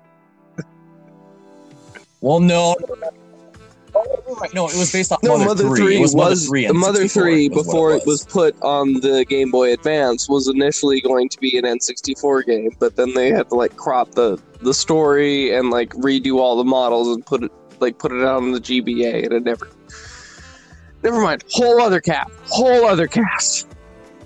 Right. I'm just saying. I'm trying to like relate to you though. You're saying like this game could have happened. I'm like, dude, this game could have happened. No, like, no one should let Earthbound 64 I'm not letting go. that one go. Where the fuck did that go, Nintendo?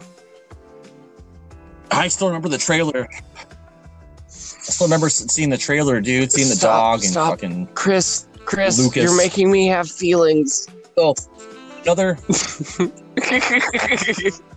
Oh, I'm in tears already, man. Trust me. Yeah, I want it more than anyone. Sounds of genuine pain.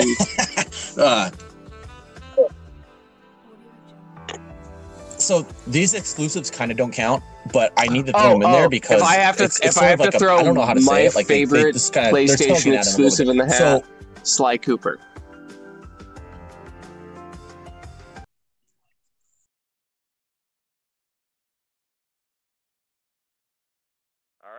And that was the podcast for tonight. Thank you for joining us, and thank you for being patient with us. Even though we haven't been pumping them out, me and Jake are still talking about them every single day. So, yep, it's still still be a thing no matter what. So, thank you for listening. If you made it all the way through, and have a good night, everybody. Thank you. Peace out.